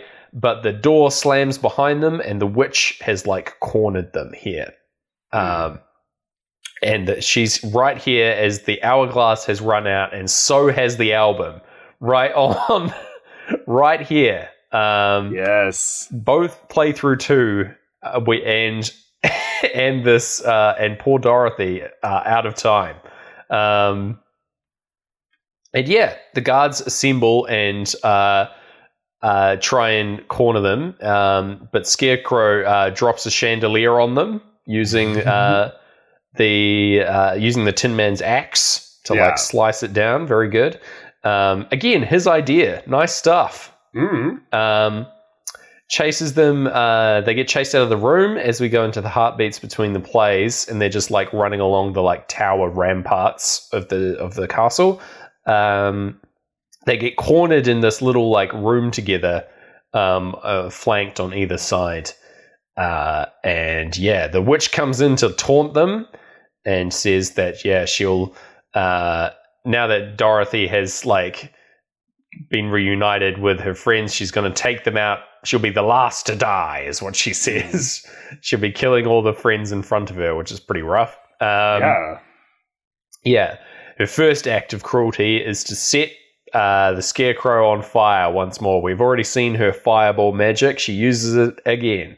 But since they're backed up into this little room, Dorothy, quickly thinking, moves to put the fire out by there's a nearby bucket of water, which is just sitting on a table here. The classic up in the tower bucket of water that you always have. You know, in case there's a fire breaking out in the castle. Yeah. You gotta wicked witch. You know, nothing bad's going to come of having water in your own home. So yeah, have a bucket of water sitting on the table of your castle. Absolutely. Unfortunately, not great for the witch. She gets hit by the water accidentally through no fault of Dorothy's and melts. One weakness, it turns out, getting hit by water. Melts away into the ground for a long time. Lots of screaming. However, this screaming does sync really well with Speak to Me coming back in and the screams aligning with that. Oh, dang. Yeah, very good. And how do you find this surprise she melts if she gets wet? Because it's not set up in the slightest. Not at all, yeah. I feel like she should have turned down a glass of water somewhere earlier in the story. Water? No, thanks. No, I can't. I've got to get back to being evil. You know? Yeah, I don't know. Yeah. It needed some kind of setting up. It's like Chekhov. It's, just an uncheck-off. You didn't check off that Chekhov gun, you know? Exactly. Yeah. She's. I don't know. I don't know how I feel about it. It's good. Like it's fine. They really do need some way of defeating her. And the fact that it's something as weird and arcane as she is, I'm kind of on board with it. You know. Yeah, and I guess it shows the film's not really about defeating a witch. It's about what they have to find themselves. Yeah. Because the final act of this is great, and like. It is pretty wild that there's this big showdown here, like in the right at the end of like Act 2, I guess, or like we've got probably about like 20-ish minutes left of the movie, I think. But it's like It's cool that the like big final confrontation with the main villain, we've still got quite a bit to go, but because we've got like the lessons of the movie to come, you know? The villain's barely involved. She's just like a force of evil in their way. Yeah, I'm for it. I kind of wish there'd been more of a setup, but then I'm also kind of, it's cool that it comes out of nowhere and it's so, as you said, brutal and screaming. Yeah, it's interesting as well, because like in real life, in Dorothy's real life, the character Elmira isn't even, like, she's a villain, obviously, but she also doesn't matter. Like, the point is that she's like, there are going to be people in your life that are going to be nasty or evil, right? Yes. And they can be safely moved on from and ignored, you know? It's like, you just don't put up with those people in your life. That's beautiful. I feel like that's the lesson, you know? Yeah. Oh, we've done it. All right. Oh, another film solved by us. Good. Put it in the books. Yes. So we're getting our third playthrough. Breathe coming in here as there's nothing left of the witch but a hat and broomstick on the ground. Her guards immediately like turn coat as well. They're like, she's dead. Yeah. All hail Dorothy for like taking care of another wicked witch. They reprise the ding dong, the witch is dead as well, which is hilarious. They also know it. It's just a thing in this land that you sing this song. It's the witch death anthem. Yeah. Again, maybe if there was nicer songs for the witches, they wouldn't. Yeah. But who's to say? Who knows? But yes. So they immediately head back to the wizard with the witch's broomstick, their well-earned reward. And the wizard's like, you liquidated her, eh? That's how he puts it, which is like she's a fungible asset or something. So good. And he's like, no, well, go away and come back tomorrow. And Dorothy complains that she wants to go back home now. And the crew rally behind her after this adventure. And yeah, they're arguing with the wizard as Toto jumps out of Dorothy's arms and sneaks behind a curtain, pulling it back to reveal the true wizard at the controls of a machine. He's putting on this big show. He's the true Oz here. It's just a man.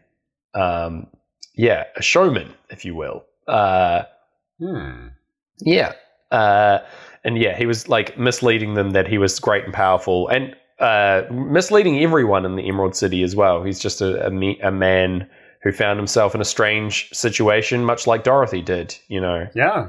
And everyone assumed that he was a wizard because of the nature of his arrival, and he just went along with that. You know? Because they got him a cool he found some big head machine, and there he goes. Yeah, you know how to make a big head machine sometimes, you know?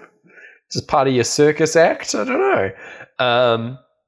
But anyway, his lesson here, again, is he lies to all of the characters, or like tells like half-truths, in order for the greater good. He's like, he instead of giving each of the characters what they asked for, he gives them the confidence to believe in themselves, and like proving that they had what they were looking for all along, really, which is very clever. It's really well done.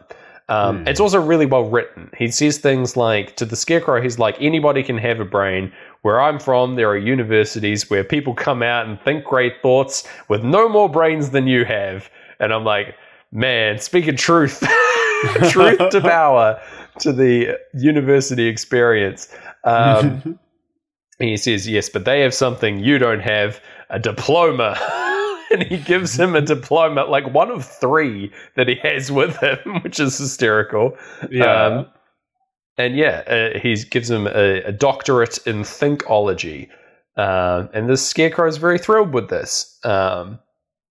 He goes from here to the Lion, who is a victim of, he says, you're a victim of disorganized thinking. You say, you run away from danger, thinking that is cowardice, but you are in fact confusing cowardice with wisdom, which is great.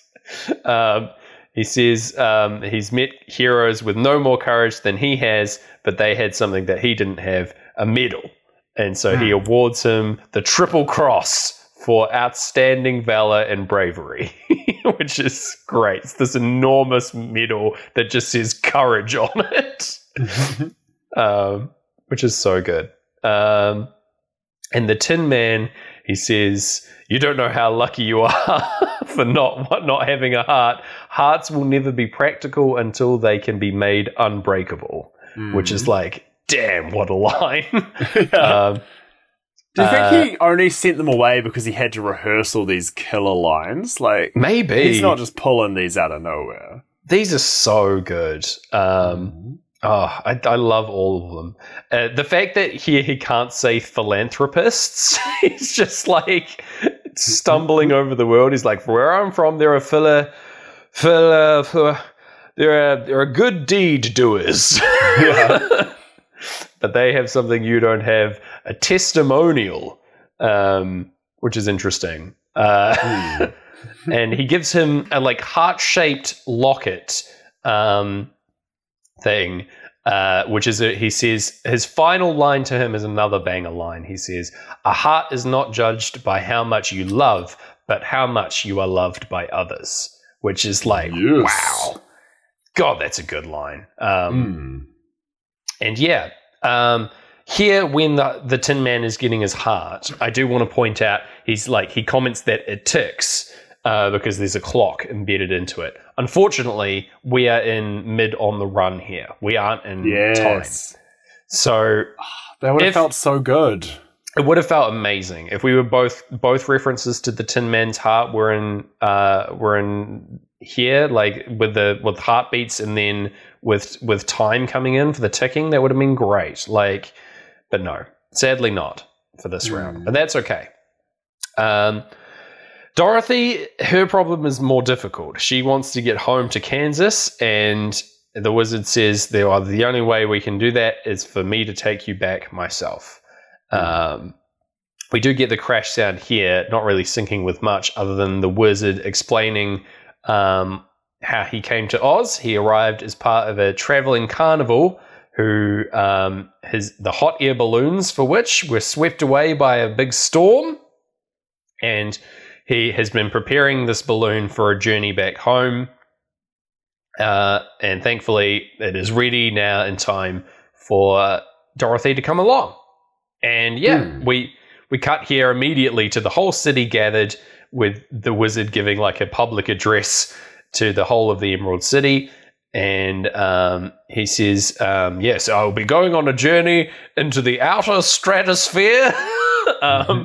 And he puts the Scarecrow and the Tin Man and the Lion all in charge for their outstanding brains, heart, and courage until they return, which is great. It's so good. As they are making ready to leave, Toto spies a cat in the crowd. Cats canon in Oz? Who knew? I guess they've got lions, so it's fine. But there's like a Siamese cat being held by an Emerald City person. And Toto leaps off to go and attack it.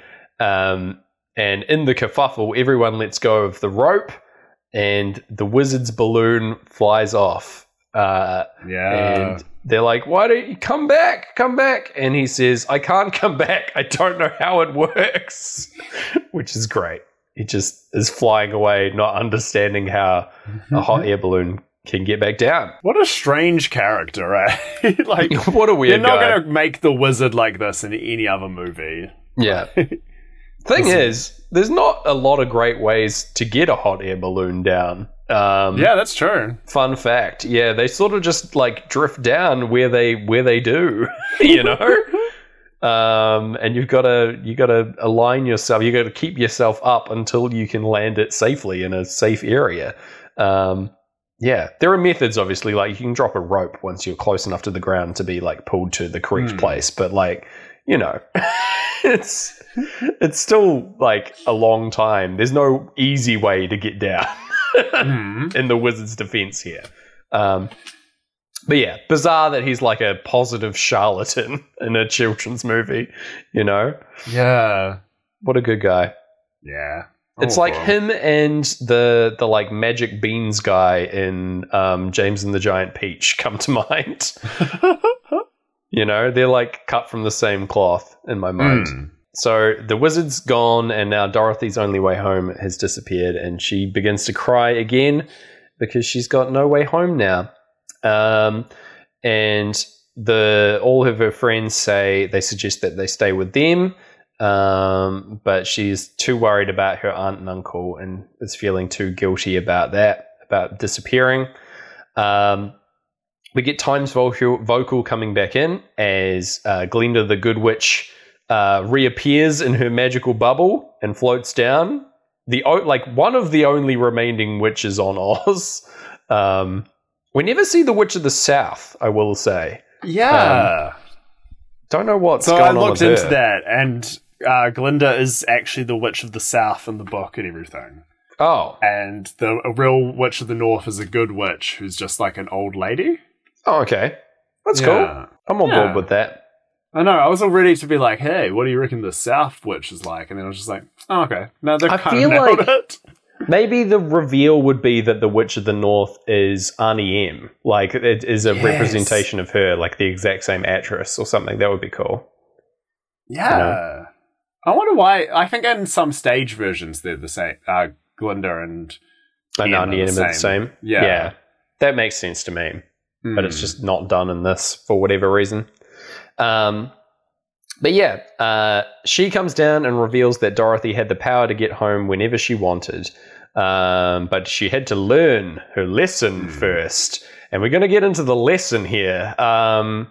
She says, if I ever go looking for my heart's desire again, I won't go further than my own backyard, because if it isn't there, then I've never really lost it to begin with. That's the moral of The Wizard of Oz, is don't dream big. Yeah. Don't go chasing waterfalls. Yeah. Don't run over the rainbow, because you might just miss the things that you have right now. Which I don't know if it's a great message. you know? Like, you can still, like, chase your dreams and be in touch with your aunt and uncle. Yeah. We all have aunts and uncles. It's like help out on the farm forever. It's like the reverse of Star Wars' moral. Yeah. You know? Hang out and farm moisture for the rest of your life, Dorothy. You know? I don't know. Yeah. It's so strange, but I don't know. I think it's possibly just times have changed since the moral of The Wizard of Oz was applicable. 100%. Like, chase your dreams is now, like, built into every film, every song, everything. Yeah. We've got modern Oz taken over, you know? The new Oz of the modern films telling us how to live our lives much clearer. I would love it, like a big movie, like, coming out, like a Pixar that just tells you, like, yeah, go back to bed. And then, you know, do all your chores, please. Stop trying to make it as a singer. You're give up on your dreams. Yeah. You're a rat. You're not. Don't try to cook. Yeah, and then like everyone at Pixar just quits. They just all give up, and the studio folds. Whoa! Tragic. Just in a big performance art piece, and they just start a Pixar farm. Oh no! The Pixar farm. Where they all grow like over the next 25 years, these vegetables just get critically acclaimed. Oh yeah. Like, man, this carrot has something for everyone. It's not just for the kids. Pixar's Veggie Tales. Yeah. Yeah. Spin us a Veggie Tale spinner. Oh, God. But yeah, so she's learned this valuable lesson, and she gives a teary goodbye to everybody over the time solo. Yeah, she says that she's going to miss the Scarecrow most of all, which is interesting. It's weird that she ranks her friends at the end. But fair play. Out of nowhere. I guess she's technically been with him the longest. So yeah. But yeah, I don't know. Fair enough. Yeah. I guess like the implications that she's been there for a few days, I think she says at the end. So maybe during that walk that we don't see between meeting the Scarecrow and the apples. They had the whole apples thing, yeah. Yeah, deep heart to heart. That, obviously the Tin Man can't get involved in. Oh, no. He's stonewalling you the whole trip. Yeah. Gosh. Oh, man. Whenever I'm, about to leave a job, move on to another job, I always catch myself choosing just a random person who I don't know at all and just be like, and I'll miss you of all. You most of all. And I never say it out loud, but one day I will. That's really good. I think I'll miss you most of all. Yeah, even if you're not leaving. I might do the reverse of that and start writing that in everybody's goodbye cards when they leave out my work. It's be like, I think I'll miss you most of all. And they're like, I'm the only one leaving. Yeah. Well, I guess you're now beating everyone else who's written in the card. You're like, no. I'll miss you most of all. You're my favorite. It's really good. But yes, all she needed to do was click her heels 3 times and repeat the phrase, "There's no place like home. There's no place like home. There's no place like home." There we go. We have the tempo change in time as this happens. She clicks her heels and we have the house crashing back down at overlaid over her focusing. And for the tempo change, as we return to black and white, Pink Floyd sing Home, Home Again when we crash back into the black and white world. And she's back home. Amazing. Dorothy tries to explain what happened on her trip. She's certain that it wasn't a dream that she had. It was a place, and all of the people in her life were there. She says, you were there, and you were there, and you were there. And we get into Great Gig for the wrap-up of the movie. She says, I kept saying to everyone, I want to go home, and they sent me home. Just such a thing to say after a dream, such a little kid way of saying things. It's very good. The moral is put into sharp focus. Home is great. Home's the best. I'm never leaving home again. And we have the final lines. She's saying, I love you all, and Auntie M, there's no place like home. And we have the end. Yeah. Appearing on screen for the Great Gig vocal coming in. And that's the film for the 100th time, Gareth. Yeah. What did you think? I'm very terrified, as you're about to ask me. Yeah. What did you think and how did it sink? Oh, boy. There's the human need to tell a story, Ooh. The human need to find a story in something. And it's what's led this entire journey, the entire discovery of this movie sinking with Dark Side of the Moon. Mm-hmm. It's just the brain wants the two things to connect. It's just one day somebody watched them both at the same time, they connected them, and it's all gone wild since then. Yeah. And we find ourselves in a similar pattern. This is the end. This is the wrap-up of our show. Yeah. I want there to be some sort of twist. Nah, it didn't sink well enough. It's actually a 2. Or because we've learned so much. But we have to admit that it does sink very, very well. Very well. Yeah. And we're kind of, we don't get that beautiful bit of storytelling. It's a lot like real life, or throwing water on a witch. Is sometimes there isn't a great setup and way to tie it back together. Sometimes you've just melted a witch, and you've got to admit that's how we beat the witch. Yeah. So, I think we've got a 9 or a 10.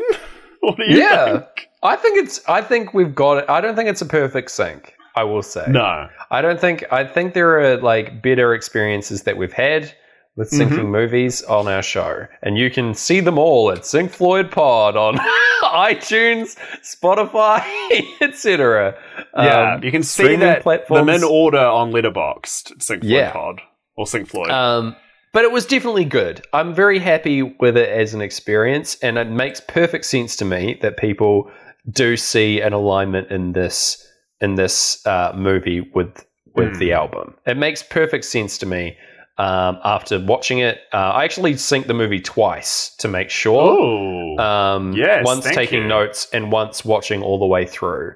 As like a sort of like wrap up, just for me, Yeah. And yeah, it legitimately is a very enjoyable experience. And yeah, I was, I don't think it's perfect, but I was very happy with it. So I think I'm happy giving it a 9 out of 10. Yeah. Yeah, I think like in terms of just an enjoyable watch, I think I would watch this again with Pink Floyd. And like just looking at our top 10, like I think Jaws I would probably just watch clean. Independence Day I'll probably watch with Pink Floyd. Cocoon I'd watch with Pink Floyd again, and March of the Penguins I definitely would watch again with Pink Floyd. So maybe it slots in just behind March of the Penguins. Sure. Yeah. Perfect. Oh, I love that. The other black and white movie that we watched. Oh, we can't beat that on that note. For all of you that have joined us on this adventure, like in any way, shape or form, you've listened to a couple minutes and gone, not for me, or you've stuck with it all the way through, or dipped in and out when you just recognized a movie, or dipped in and out when like you've just really had nothing else to do that day and felt like just chucking on this podcast. And we thank you. We thank you all. We thank the people who don't listen even. We thank the world. Yeah. And next week, we're going to just kind of, we've talked about how I'm staring now at a list. We've talked about graphs. We've talked about a lot of things. We're going to just take you home with what we've learned when it comes to syncing with Dark Side of the Moon next week. Yeah. Yeah, it should be a fun little bit of dessert, little post-credit scene. Who's to say? A wrap-up and a refresh on Pink Floyd and the experience next week. Yeah. And I'd like to sincerely thank you, James Barron, for being along for this ride. I couldn't have asked for a better co-host. It's very nice. It's James Barron, folks. And, yeah. Thank you, Gareth. I had a great time recording the show with you as well the whole time. It's good stuff. Good stuff. I wouldn't change it for the world. Just good vibes at the end of Pink Floyd. There you go. Yeah. But yeah, catch us next week for the wrap up. And the graph and all that, and potentially some fun surprises. Definitely, write in with what you thought of the show, or or if you've had a synced experience that you think we've missed, let us know. We might come back and do a special report someday. Who knows? This isn't the end of us collaborating on something, James. I'm sure. Yes. Don't want to lose my access to having you have to yes and me. It's a powerful resource that I need. Yes, an untapped vein that delves much deeper. Yes, Gareth. Yes. Gosh.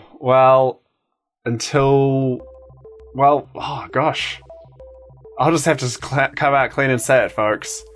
I've been Gareth Blackler. I've been James Barron.